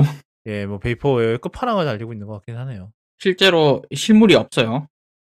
아, 그래요? 이거 렌더링이에요. 아이씨. 야, 그 CS 아무리 뭐 그걸 하지만은 너무하는 거 아니에요 지금? 이게 어딜 봐서 실물이야. 이거 다 렌더링이지. 메타버스로 조회했나 보네요. 가격이나 이런 거는 없습니다. 네, 몰라요. 뭐 나오긴 하나? 몰라요. 뭐 하여튼 그게 바로 CS죠, 여러분. 자, 또 안 나올 것 같은 제품 또 하나 또 소식을 전해드리면은 이거는 이제 차예요. 차인데 뭐 이거는 이제 그 BMW가 이제 iX Flow라는 컨셉, 이제 iX SUV 기반의 SAV지 얘네들은 기반의 컨셉트카를 내놨는데 이게 특이한 게 차 전체를 전자 잉크로 덮어버렸습니다. 그래서 이제 버튼 한 번만 누르면은 다 이게 패널별로 이제 적용이 가능하다고 하고요. 그 패널 안에서도 뭐 그라디에이션으로 이제 먹여서 그게 가능하다고 합니다. 그리고 더 환장하는 거는 휠에다가도 넣어놔서 휠도 바꿀 수 있대요. 이건 좀 오버킬인 것 같고. 그래서 뭐 일단 이제 BMW랑 이제 전자 잉크로 이거를 구현을 했는데, 이제 전자 잉크 이게 사용 용도가 이게 유즈 케이스를 이것저것을 이제 얘기를 하고 있기는 해요. 뭐 예를 들면은 이제 여름에는 햇빛이 뜨거우니까 이제 하얀색으로 해놓으면은 햇빛을 반사를 시켜서 이제 에어컨 효율을 높여주고, 그 다음에 반대로 겨울에는 검은색으로 해놔서 이제 빛을 최대한 흡수하는 방식으로 해서 뭐 히터 효율을 더 좋게 만든다, 뭐 이런 것도 있고, 그 다음에 차 전체가 충전 게이지가 될 수도 있고요. 그러니까 얼마나 충전됐는지 뭐 이제 완전히 앵꼬나 있으면은 완전 하얘다가 이제 채워질수록 이제 점점 검은색으로 바뀌는 뭐 그런 거겠죠? 물론 이제 이 잉크가 이제 검정색으로 했을 때 그 태양볕에 뭐 24시간 놓인 그런 극단적인 상황에서 버틸 수 있는지는 잘 모르겠습니다. 물론 이건 컨셉하니까 만든 건데. 예, 그렇죠. 컨셉하니까요. 뭐 그리고 뭐 또 다른 용도로는 만약에 내 차가 어딘지 모르겠다, 그렇게 딱 누르면은 막 차가 뭐 소리뿐만 아니라 막 색으로 확 바뀌어가면서 나 여기 있어요 이러는 그런 사용 케이스도 있지 않을까 이러고 있다고 합니다. 물론 이 잉크가 반응 속도가 늘려서 확은 못 바꾸고요. 뭐 네. 근데 뭐 이 차는 뭐 깜빡깜빡 한다던가, 이 차는 도난차입니다 이렇게 적는다던가.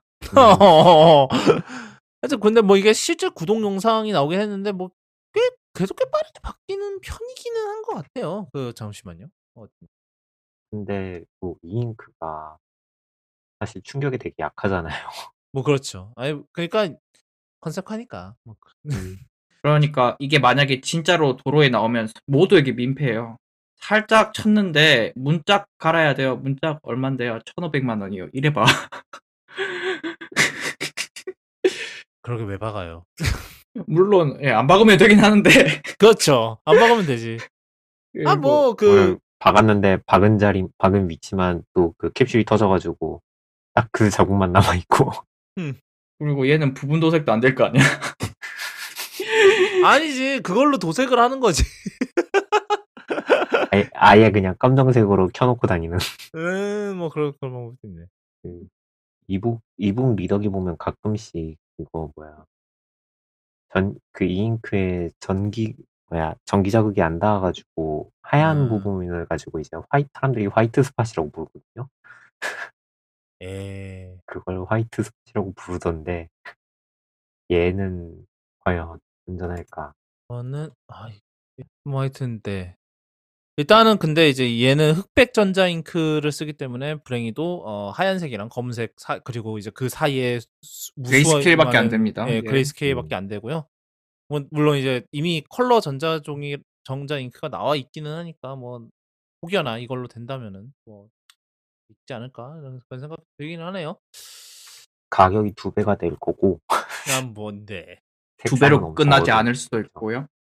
자, 그 다음은 저희가 화장품은 잘 한 적이 있긴 한가? 뭐 하여튼 로레알이 CES에 나와서 뭔가를 선보였다는데 이게 뭐냐면 이름이 컬러소닉인데 이제 염색을 쉽게 해주는 거래요.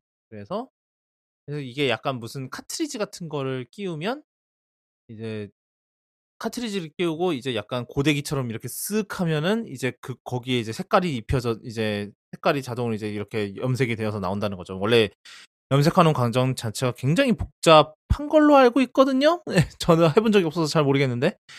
아무튼 그래서 그러니까 카트리지를 넣고 쓱 하면 이제 색깔이 이렇게 바뀐다고 합니다. 근데 그러니까 이제 뭐 어떤 색으로 할지 뭐 이런 거 이제 색도 이제 로레알 이제 카트리지로 하는 거니까 이제 로레알 쪽에서 이제 선정한 그런 색으로 하는 거고. 근데 이제 물론 만약에 좀 색을 좀 격하게 바꾸는 거라면은 이제 뭐라 그럽니까? 그 탈색을 먼저 여전히 확인은 해야 된다라고 합니다. 그러니까 좀 어두운 머리 저희 뭐 대부분의 한국인이 그렇죠. 어두운 머리를 갖고 있다면은 만약 이제 염색을 하기 전에 탈색을 먼저 하고 하는 거를 추천을 한다고 돼 있고요. 그래서 재밌는 제품인 것 같아요. 뭐 이제 여성분들 그 염색 이제 보통 이제 염색하는 것 자체가 이제 굉장한 오래 걸리는 작업이고 이렇기 때문에 이거 같은 경우는 나 오늘은 이 색 머리를 해볼까 이러고 쓱 하면 이제 바로 염색되는 거죠. 과연 그럴지는 해봐야 되는 거고. 네, 뭐 근데 물론 이제 한국인들은 탈색을 해야 되기 때문에 그렇게 간단하게는 안 되겠죠, 물론. 그래서 일단은 내후년 이제 올해에 조금씩 테스팅을 시작해서 내년에 이제 출시하는 거를 목표로 일단 하고 있다고 합니다. 자, 이제 제품들 열전은 여기까지고. 자, 제가 사실 개인적으로 이번 CES에서 가장 what the F였던 소식이라고 생각을 해요. 뭐냐면은 소니가 모빌리티 회사를 설립을 했어요. 이름이 소니 모빌리티예요. 뭐 약간 저 펑크색자 뭐 이런 거긴 한데 그래서 사실 소니가 작년 CES 때 이제 자동차 컨셉을 내놨어요. 이제 비전 S 모시기가 나왔었는데 프로토타입을 내놨었는데 그때는 우리가 만들려는 건 아니고요. 그냥 뭐 어떨까 싶어서 그냥 하나 만들어 봤어요. 이런 식으로 얘기를 했는데 이번에는 그로부터 1년이 지나고서는 우리가 좀 더 진지하게 임해 볼까 싶어서 회사를 만들었어요. 그래서 그러면서 이제 그 비전 S2라고 하죠. 비전 S02랍니다. 왜 02인지는 모르겠는데 이제 얘 같은 경우는 SUV입니다. 작년에 나왔던 비전 S는 이제 세단이고. 그래서 뭐 일단은 알려진 건 없고요. 그 얘네들이 실제로 뭘 할 생각이 있는 건지도 잘 모르겠고 일단은 계속해서 컨셉을 열심히 만들고 있긴 해요. 그리고 작년 동안 뭐 이따금씩 영상이 나오긴 했어요. 얘네들이 소니가 실제로 이제 그 테스트를 하고 있긴 하더라. 그 전기차 그때 비전 S 만드는 걸 계속 뭐 테스트를 하고 있긴 하더라라는 그런 게 있었는데 이번에 뭐 또 두 번째 프로토타입 나오고 뭐 이제 계속 또 뭔가를 하려는 조짐이 있기는 해요. 그래서 어떻게 생각하십니까? 소니의 전기차 어떨 것 같은가요? 보험만 팔다가 너무 심심했나? PS5랑 네. 참고로 소니는 보험도 팝니다. 일본 내에서만 팔아요, 참고로. 미국이래. 일본 내에서 꽤나 큰 금융회사고요. 예전에 소니 전자 부분이 궁금할 때는 이제 소니 목에 살린 게 보험이었고요. 지금도 보험은 꽤 크고, 뭐 아무튼 이게 뭐 업계 뭐 전문가 뭐 유튜버 이런 분들은 얘기하기로는 전자회사가 전기차를 만드는 게 어렵냐, 아니면은 전자제품 잘 못 만들던 기존의 내연기관차 회사들이 전기차를 만드는 게 어렵냐라고 물으면 어느 게 더 어렵냐라고 확답을 하기가 어렵대요. 뭐 서로 다 어려운 게 달라가지고. 뭐 예를 들어 내연기관차들은 소프트웨어가 아주 별로죠. 뭐 당장 테슬라 같은 회사랑 다른 회사 차 소프트웨어 부분 전자장비 쪽 비교하면은 답이 나오는 부분인데, 테슬라는 운전하기가, 예를 들어 운전하는 그 뭐죠? 차량 주행감이 아주 별로라고 얘기를 하더라고요. 뭐 특히 서스펜션이 그렇게 거지 같다고 하는데, 제가 안 타봐서 모르겠네요. 이때 블루님이 있어야 되는데 같이 가주실 분이. 뭐 좀 단단하다는 얘기는 들었어요. 실제로. 단단한 게 그냥 단단한 게 아니라 굉장히 안 좋은 단단함이라고 얘기를 하더라고요. 뭐 단단한 것 중에서도 이제 스포티한 주행을 하기 위해서 일부러 단단한 차들이 있잖아요. 뭐 거기에 맞춰서. 근데 테슬라는 그런 단단함이 아니고 그냥 무식하게 단단하다고? 그냥 못 만든 단단함이라고 얘기를 하더라고요. 안 타봐서 모릅니다. 그 정도였나? 예전에 모델 3 타봤을 때. 하여튼 이게 모델 S랑 X는 그 에어 서스펜션을 쓰는데 이제 3랑 Y는 일반 코일 서스펜션이라고는 하더라고요. 그래서 그 세팅 값 이게, 그리고 전기차 같은 경우는 아무래도 무게가 무겁다 보니까 이제 좀 부드럽게 만드는 게 쉽진 않아요, 서스펜션. 왜냐하면 그럼 그만큼 셰시 강성이 문제가 되기 때문에, 너무 부드럽게 만들면은. 그리고 또 롤 이런 것도 물론 이제 차량 무게 중심이 낮기 때문에 좀 덜하긴 한데, 롤 이런 것도 생각해야 되기 때문에 물렁하다고 무조건 좋은 건 아닌데. 그렇죠. 아무튼 이쪽 전자장비 쪽 아니면 소프트웨어 회사 기술 기업들이 차량을 만들면 이런 현가 장치라든가 아니면 기계적인 장치에서 애를 먹는다라고 얘기를 하고, 뭐 그래요. 그래서 어느 쪽이 더 어렵냐라고 하면 몰라요. 그래서 소니가 전기차를 만들려고 하는 게 이상한 건 아니다라고 얘기를 하더라고요. 그건 뭐 저도 동의를 해요. 사실 소니가 차량에 들어가는 장비들, 전기차에 들어가는 전자장비들 다 만들 줄 알거든요. 어지간한 것들은. 카메라 센서 있지. LED 같은 거 뭐 해봤지. 얘네들 영상 장비 한두 번 만들어본 회사가 아니니까. 그리고 소니가 애초에 영상, 음향 잘하는 회사니까 안에 들어가는 사운드 시스템은 아주 제대로겠죠. 안에 들어간 내비게이션 시스템 이런 거 얘네들 스마트폰 만들 줄 알거든요. 물론 이상한 것만 만들고 있지만 이제는 쩌리가 되었지만 아무튼 만들 줄 알아요. 그래서 소프트웨어 이런 쪽은 적어도 기존 내연기관차보다는 잘할 거란 말이에요. 그걸 기반으로 차를 만들려고 해보고 싶은 것 같아요, 보니까. 그래서 이제 문제는 이제 테슬라처럼 과연 기계적인 부분들도 얘들이 잘 해나갈 수 있을지는 모르겠고요. 그리고 또 양산이 문제죠. 그렇죠. 양산도 만만치 않은 문제. 대량 양산을 하는 거는 내연기관차들의 이제 확실한 강점이고, 그거는 뭐 누구나도 부정할 수 없고. 그거는 그냥 전통적인 자동차 기업들의 강점이라고 볼 수. 그리고 이제 반도체 찍어내듯이 찍어내면 이제 단차가 아주 심각하게 날 수 있기 때문에 이제 테슬라만 그렇다고 할 수 있죠. 그렇다고 이제 반도체 마냥 얘 비닝해야, 뭐 배드 나서 비닝해야겠네, 그런 거 못 하잖아요.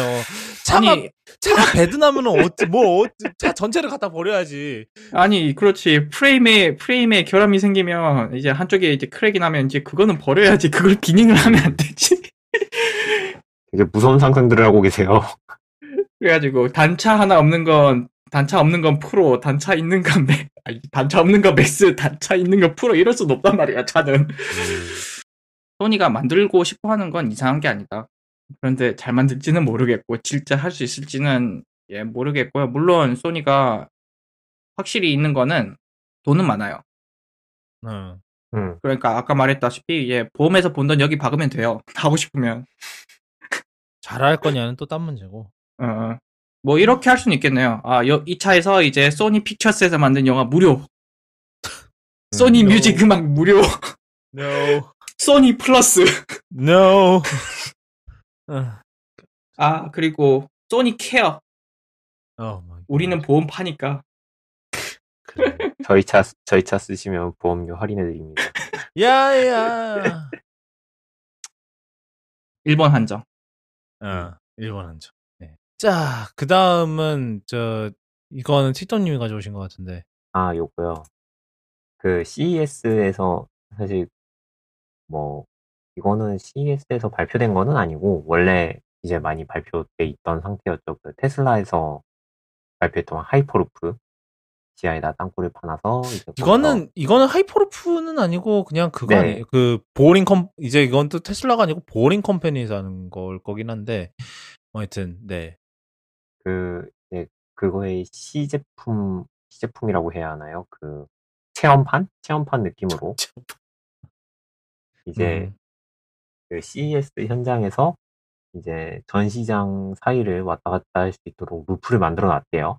그래가지고 사람들이 이제 일정한 스테이션에 가서 그 모델 Y를 탑승하면은 그 모델 Y에서 이제 운행하는 그 운전기사가 있고요. 이제 목적지가 어딥니까? 물어보고 이제 어디로 가고 싶습니다. 라고 하면은 그쪽으로 그 루프로 진입을 해서 해당 스테이션에 진입할 수 있도록 운전을 해주는 서비스를 운행을 했대요. 그래서 이제 실제로 갔던 사람들이 계속 인증샷을 올렸는데 이제 그러다 보니까 사용자가 많아졌겠죠.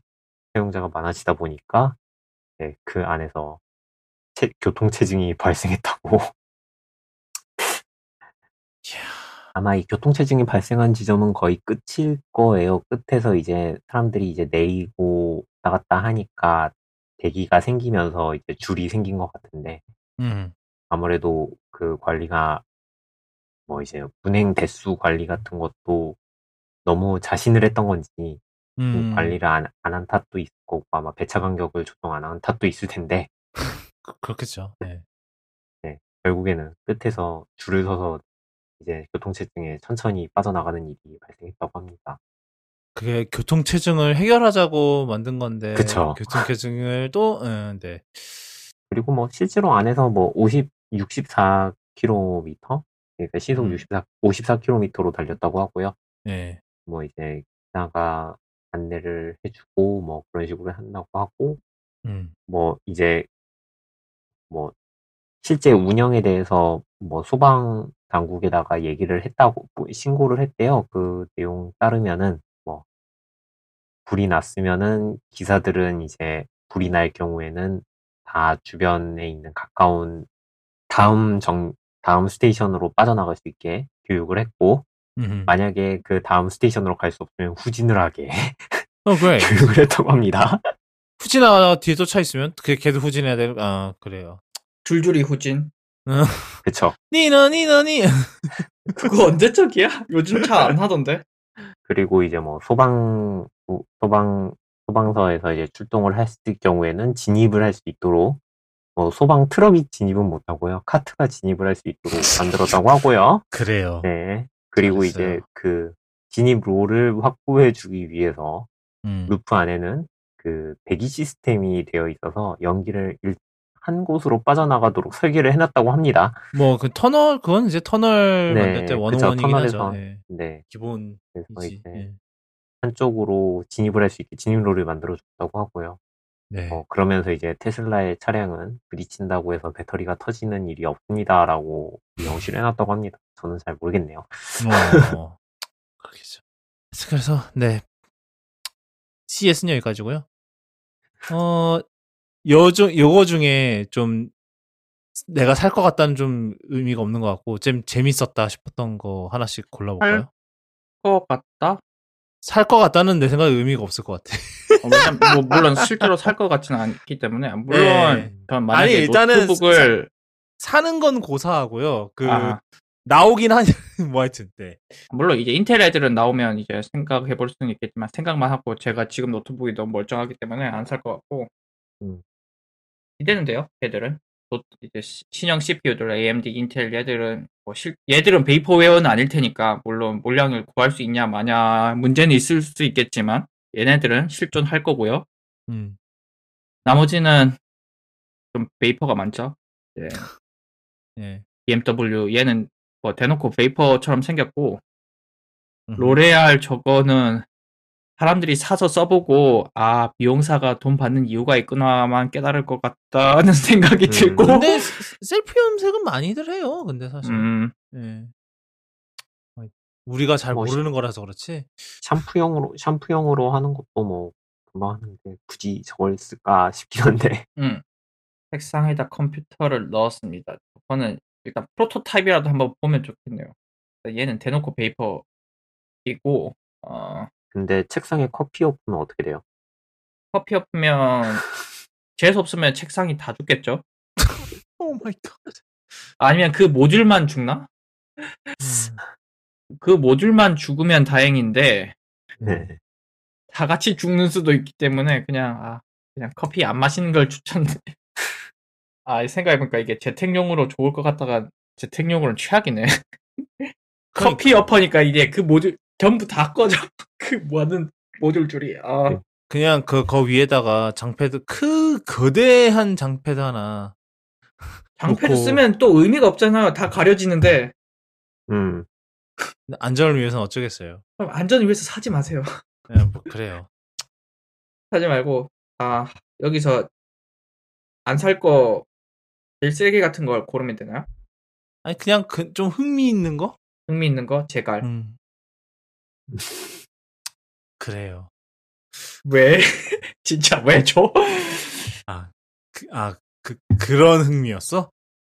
도대체 이거는 그 짤 있잖아요. 도대체 무슨 약을 했길래 이런 생각을 그러니까 좀 약을 좀 많이 잘못하시는 것 같아요. 이건 좀 아니다. 그런 생각이 들고 마지막으로 그리고 벨 그 엑스피스 13 플러스 얘는 얼마나 불편한지 한번 써보고 싶어요. 생각보다 편할 수 있어. 기대치를 많이 낮추면 편할 수 있어요. 우리가 생각보다 ESC를 많이 누르는 사람들은 한정되어 있긴 하거든요.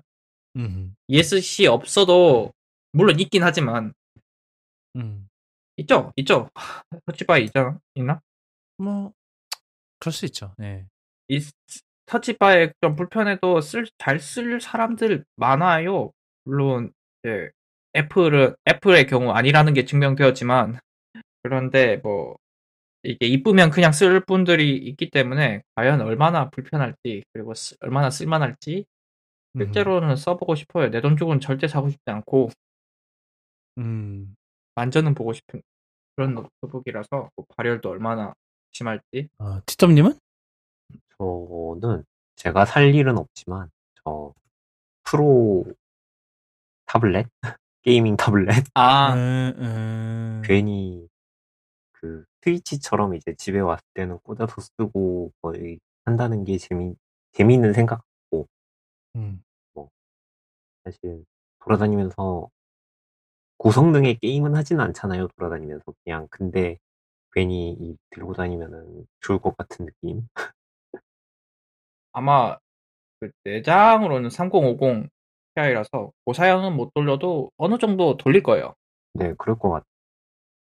그리고 정방형 모니터는 생각 외로 어딘가에 쓸 때가 있을 것 같아요. 네, 크리에이터들이 오히려 이제 버티컬 그러니까 수직 공간이 많이 필요하잖아요. 좌우로만 늘면 아무짝에 쓸데없다는 걸 이제 듀얼 쓰면서 깨닫고 있기 때문에 예를 들어 이제 프리미어도 그런지 모르겠는데 다빈치 리졸브나 파이널 컷은 생각보다 듀얼 모니터 친화적이지 않아요. 그런. 근데 저건 친화적일까? 팝컷이? 저거는 그냥 쓰면 돼요. 아니 근데 그 팝컷은 고유의 그게 있잖아요. 고유의 그게 있는데 저 레이아웃에 대충 맞을 것 같아. 보통 영상 그 프리뷰가 오른쪽 상단에 뜨고. 네, 그렇게 해서 쓸 수 있을 것 같은데? 지금 한번 띄워볼까? 브라우저만 어떻게 이제 밑으로 내릴 수 있으면 괜찮을 것 같은데 이게 세팅이 뭐, 되는지를 모르겠네. 없는 것 창을 같긴 분리할 해. 수 있는 옵션이 있으면은 이건 여기다 저건 저기다 해서 일단 저 프리미어는 저렇게 된다는 게 이미 보여지고 있기 때문에 프리미어 쓰는 분들은 아주 좋아할 것 같고 다빈치는 저기 다빈치가 아니니까 아까 제가 다빈치라고 생각했는데 다빈치가 아니고요. 저 밑에 있는 것도 어디냐 블랙매직에서 파는 그게 아니에요. 아무리 그래도 좀 비싸긴 할 거예요. 저 플러그 레이딩하는 저런 툴이. 그래서 뭐 아무튼 크리에이터들은 좋아할 것 같아요. 그림 그리시는 분들도 좋아할 것 같고 그리고 책상에다 컴퓨터를 넣은 거는 아까 말씀드렸다시피 왠지 커피를 엎을 것 같고 그리고 저 전자잉크 BMW는 그 생각도 했어요. 만약에 이건 정말 일어나서는 안 될 일이지만 뭐 사람을 쳤다 했는데 사람 모양 그대로 이제 잉크가 싹달이 나서 자국이 나든가 에이, 다들 이렇게 이상한 생각들을 해. 예, 그런 것들 생각하고 뭐 저 제갈은 네. 의외로 쓸 때가 있을 것 같기는 해요. 어디다 쓸까요? 아니 그러니까 제가 아까 얘기했잖아요. 카페에서 이제 회의를 해야 되는데 이제 그쵸? 남들한테 그런 소리가 안 들리게 하고 싶을 때 좋을 것 같기는 해요. 아니면은 그런 거 있겠다. 사무실에서 전화에다가 대고 왜 성질 부리시는 분들 있잖아요. 예, 입에다가 이거 물고 하시죠 이러면서 이제 우리는 듣지 맙시다. 우리는 듣지 맙시다. 그렇지. 그것도 있네. 그러네요. 그 다음은 저 CSS 넘어가서 이제 에어팟 얘기를 좀 해볼까 해요. 이제 에어팟 좀 최근 들어서 이제 좀 흥미로운 얘기들이 많았어요. 그래서 첫 번째는 이제 What Hi-Fi라는 이제 뭐 아마 좀 그런 오디오 쪽 그런 잡지인가 봐요. 그래서 이제 거기서 이제 에어팟 3세대를 개발한 개발팀이랑 인터뷰를 했는데 이제 거기서 이제 나온 말 중 하나가 그거래요. 대역폭 얘기가 나왔었다고 합니다. 그래서 이제 뭐라고 했냐면 봅시다. 우리가 이제 개발을 할 때 블루투스의 한계를 최대한으로 밀어붙이기 위해서 이제 이런저런 트릭을 많이 썼는데 이러나 저러나 이제 대역폭이 좀 더 있었으면 좋겠고 그냥 대역폭이 더 있었으면 좋겠네요라고 그렇게 했대요. 그러니까 뭔가 더 얘기를 하려다가 말았죠. 그러니까 이건 이제 미래 에어팟 그런 거 얘기인데 그 와중에 이제 거밍치에 따르면 다음 에어팟 프로가 이제 올해 말에 나온대죠. 다음 에어팟 프로가 이제 무손실 음원을 지원할 거다. 지금 애플 뮤직에 있는. 그래서 지금 애플 뮤직에 있는 이제 애플 뮤직에서 제공하는 거의 모든 노래에 이제 그 무손실 음원이 지원이 된다고 해요. 그래서 이제 그거를 지금 그때도 얘기했지만 지금 에어팟 시리즈로는 무손실 음원을 들을 수가 없죠. 블루투스 한계 때문에. 그래서 이제 그걸 무손실 음원을 지원을 할 거고 그다음에 그 외에 다른 기능으로 이제 케이스 자체에서 소리가 날 수 있게 할 거래요. 그래서 그거가 무슨 의미가 있냐? 이제 나의 찾기를 통해서 내 에어팟 어디 갔지? 하고 띵 누르면은 나 여기 있어요라고 이렇게 알림을 내는 그런 거죠. 그래서 일단은 지금 약간 뉘앙스가 블루투스로 할 수 있는 건 다 했다라는 그런 뉘앙스긴 하죠. 인터뷰의 뉘앙스가. 그래서 그러면 과연 이제 블루투스를 넘어서 뭔가 딴 걸로 쓸 거냐. 이제 에어팟 그걸 하는데. 그래서 그거라고 이제 대안이 나온 게 지금 이제 UWB 울트라 와이드밴드 얘기가 나오고 있는데 이제 이 울트라 와이드밴드가 이제 아이폰 11부터 들어가 있죠. U1 칩을 통해서 들어가 있고 지금 여태까지는 많이 쓰이지는 않고 있어요. 지금 에어드랍 애니메이션에 쓰이고 그다음에 에어태그에 쓰이고 있고 그다음에 또 쓰이는 게 있나? 또 그 외에? 그 외에는 없는 것 같아요. 네. 에어태그? 에어태그 했잖아! 맞다. 얘기했지. 이성. 하여튼, 생각나는 게 없는데요. 그거밖에 없는데? 네. 하여튼 그래서 뭐 애플 워치에도 달고 아이폰에도 달고 이랬는데 이제 여태까지는 이제 정확하게 이거를 뭘 위해서 이렇게 열심히 넣어놨냐. 아 그리고 그거 있구나. 요번에 그 BMW iX 같은 경우는 디지털 키 플러스가 들어가서 이제 UWB로 이제 다가가기만 하면은 이제 핸드폰이랑 이제 차랑 통신을 해서 알아서 문을 엽니다. 뭐 그거가 있네요. 생각해 보니까. 그래서 이 UWB가 사실은 뭐 블루투스보다 이제 여러모로 더 이제 성능이 더 좋다고 해요. 그래서 보통 이제 블루투스 같은 경우는 최대 2메가빗/s인가? 이제 초당 2메가빗 정도밖에 이제 데이터 전송이 안 되는데 그런데 이제 뭐 UWB는 최대 90 얼마까지 된다든가? 뭐 그랬었던 것 같아요. 잠시만요. 블루투스 LE 대역폭 가야 되는데 2메가비트네요. 예, 근데 이제 문제가 뭐가 되냐면은 이제 그 보통 이제 이제 고음질 그러니까 하이파이 음원 뭐라 그래야 됩니까? 무손실 음원이라 그래야 되죠. 무손실 음원에 들어가는 이제 대역폭이 한 대충 해도 9.2메가빗 정도 된대요. 그러니까 블루투스로는 당연히 터무니없이 부족한 거죠. 2메가비트 보통 못 씁니다. 예, 뭐 왜냐면 그 신호 간섭이나 이런 것 때문에 끝까지 다 쓰기 힘들고. 그런데 이제 UWB 같은 경우는요. 잠시만요.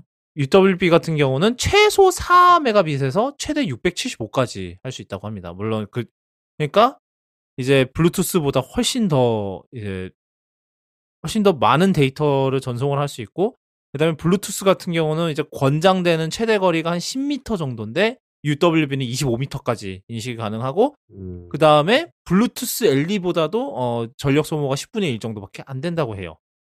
그리고 그것보다 더 와닿을 수 있는 게 지금 UWB 내역은 상대적으로 블루오션입니다. 네, 아무도 안 쓰고 있다 이거죠. 지금 블루투스가 쓰는 2.4GHz 내역은 레드오션이에요. 이렇게 뻘걸 수가 없어. 아주 시뻘개요 지금. 강남인가 갔었는데 와 끊겨서 죽는 줄 알았어요 진짜. 예. 근데 이제 UWB 같은 경우는 이제 그 주파수 밴드가 3.1에서 10.6GHz까지 넓게 쓸 수 있어요. 그래서 그 중에서 약간 골라 쓸 수 있기 때문에, 그래서 여러모로 이제 블루투스를 이어서 이제 차세대 이제 새로운 무선 헤드폰 포맷이 될 가능성이 되게 다분해 보인다라는 그런 흥미로운 이론이 있더라고요. 그래서 가져와 봤는데, 과연 2세대 에어팟 프로, 그러면 이제 2세대 에어팟 프로부터는 블루투스를 완전히 버리진 않겠죠. 뭐 옛날 기종들이랑 호환성이나 이런 거를 생각해서. 그리고 제가 확실하지 않은 게 지금 M1에 U1 칩이 들어가 있는지를 잘 모르겠어요. 왜냐면 안 들어가 있는 것 같은데요? 노트북 말이죠? 네. 없을걸요? 그래서 이런 애들을 위한 폴백으로는 블루투스가 여전히 있기는 해야겠지만, 그래도 이제 서로 이제 U1 칩으로 이제 그 서로 UWB로 서로 통신할 수 있는 상황에서는 더 훨씬 뭐 약간 고음질 모드 이런 식으로 해갖고, 그리고 그만큼 이제 또 대역폭이 그러다 보니까, 그리고 또 레이턴시가 굉장히 낮대요. UWB가 이제 블루투스보다. 그렇기 때문에 뭐 잘하면은 이제 그 라이브 모니터용으로도 쓸 수 있을 것 같고. 그러니까 보통 이제 블루투스 같은 경우는 워낙 이제 지연 시간 때문에 이제 그 라이브 모니터를 못 쓰거든요. 저도 그래서 팟캐스트 편집할 때 못 써요, 이제는. 그래서 그냥 보통 편집할 때는 이제 전용 유선 헤드폰을 꽂거나 아니면 에어팟 맥스를 이제 그 유선 케이블 통해서 연결해서 하는데, 이거는 제 그냥 기억에서만 나오는 말인데, 이제 UWB가 어떤 상황에서는 유선보다도 이제 지연 시간이 짧을 수 있대요. 어떻게 그게 가능한지 모르겠어요. 근데 그렇대요. 가능할 수 있죠. 특정 상황에서는 예를 들어 케이블이 길어요. 그러면 이제 그 케이블 길이보다 무선 신호가 최단 거리로 갔을 때 더 짧을 수 있고 그러겠죠?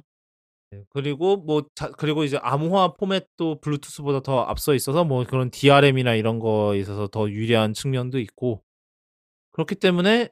그리고 이제 사실 이 지연 시간이라는 게 중요해지는 게, 이제 요즘 에어팟들은 이제 그 공간 오디오가 다 들어가 있잖아요. 그래서 그 공간 오디오 기능 중 하나가 이제 뭐 앞에다가 기기를 놓고 이렇게 돌리면은 이제 그 돌리는 거에 따라서 인식을 하는 건데, 이제 그게 지연 시간이 있으면은 상당히 이제 이거 몰입감을 엄청나게 떨어뜨린단 말이에요.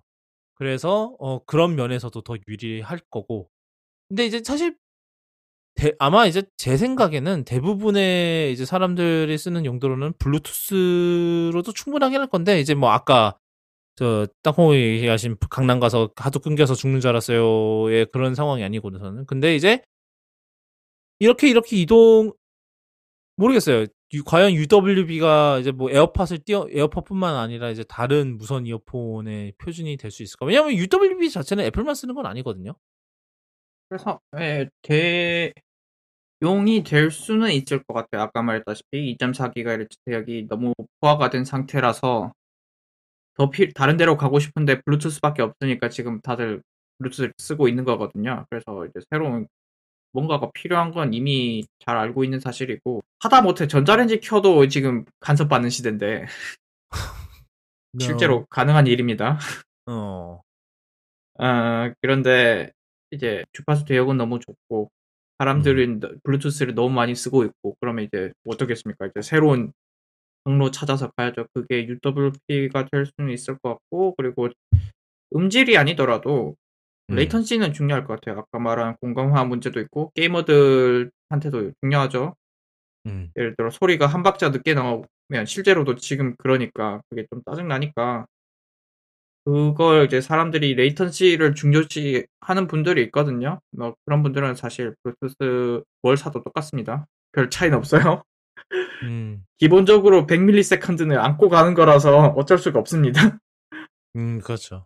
그게 있고, 그게 또 어디서 많이 나타나냐면 지금 게이밍 키보드 마우스 이런 애들은 블루투스로는 답이 없으니까 이미 자기 독자들 폼에 쓰고 있잖아요. 그런데 이제 UWP가 활성화되면 그런 회사들도 UWP로 넘어갈 수 있지 않을까라는 생각은 들어요. 만약에 UWP가 그 약속대로 해준다면. 네, 그렇죠. 뭐 최소한 이제 USB 동글들 통신하는데 이게 UWB를 쓸 수도 있는 거고. 지금 USB 동글들도 가끔 USB 3.0 장비에서 간섭 나거든요. USB 3.0 통신할 때 그 2.4GHz랑 간섭이 일어날 수 있어요. 아무튼. 음질은 솔직히 지금 블루투스로도 웬만한 사람들은 차이를 못 느낍니다.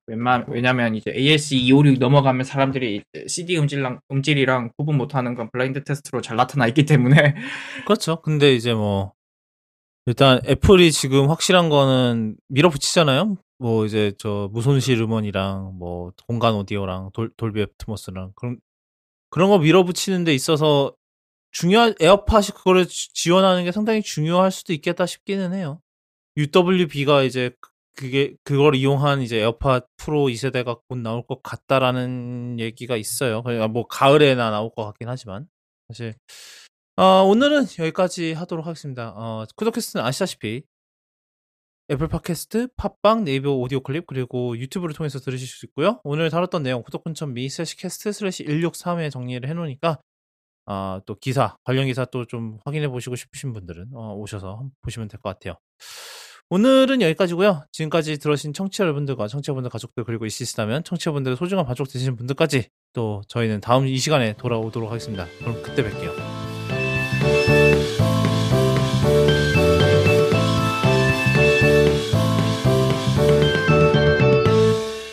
2021년에 지름이 될 것 같다고 얘기했던 거 2022년이었거든. 뭔데? 아날로그 포켓이 왔어요. 이거에 대한 얘기는 제가 좀 다음 방송 때 좀 더 얘기를 하긴 하겠는데, 확실히 비싼 값을 하는 것 같기는 해요. 아니 진짜 이렇게 쨍한 LCD 진짜 처음 보는 것 같아요. 615ppi가 말이 됩니까? 진짜. 너무 쓸데없이 높은데? 어차피 인간의 눈으로는 구분할 수 없는데. 그러니까 이거 게임보이 그거 때문에 한 것 같아요. 그러니까 이제 이게 해상도가 1660에 1440인데 굉장히 이상한 해상도인데, 왜냐면 원래 첫 번째 게임보이 해상도가 166에 144였거든요. 정확하게 10배 이렇기 때문에 이제 게임보이 게임의 픽셀 하나를 렌더하는데 이 LCD에 이제 화소 100개를 갖다 쓰는 거예요. 미친 것 같아. 하여튼 그래서 굉장히 깔끔하더라고요. 좋아요. 오늘 먼지가 아주 그냥 죽여주던데 오늘. 300이던데 나 잘못 오류난 줄 알았어. 그 AKY 300. 지금 165 찍혀 있어요 지금. 나 그래가지고 맥북에서 유격 찾은 거 아니었으면 안 나갔을 텐데. 하필이면 왜 그걸 지금 발견해서? 아니 만지다가 뭔가 걸리는 거야. 근데 이게 만져보니까 걸려. 이게 좌우로 틀어진 게 발견돼가지고 가서 들고 갔거든.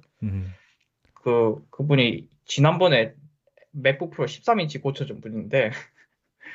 똑같은 분이야? 똑같은 분이었어. 아는 척 하려다가 말았어. 그래 잘했어.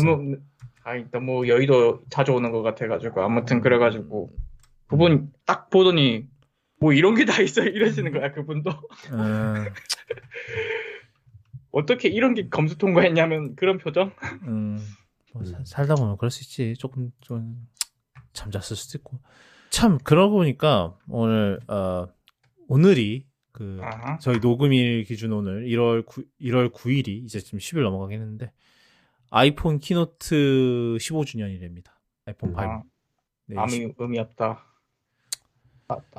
뭐 그런 기념으로 뭐 키노트 보실 분들은 키노트 보시고 그러면 될 것 같아요. 참 그 아이폰 키노트는 참 전설인 것 같긴 해 진짜. 한 번씩 다시 볼 때가 있는데.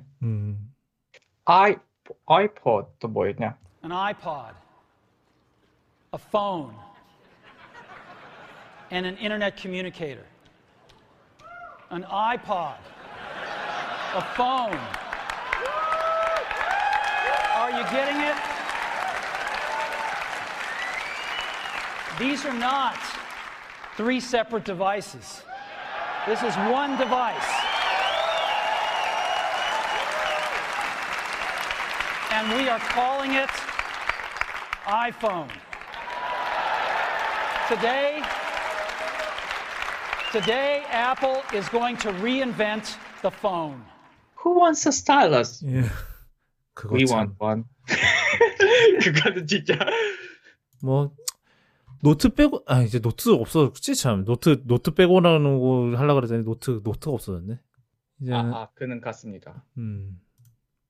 사실 그게 맞았어. 사실 생각해 보면 그냥 그렇게 다. 아니 너무 카니발라이즈한단 말이야 둘이. 차라리 그게 나았을 것 같아.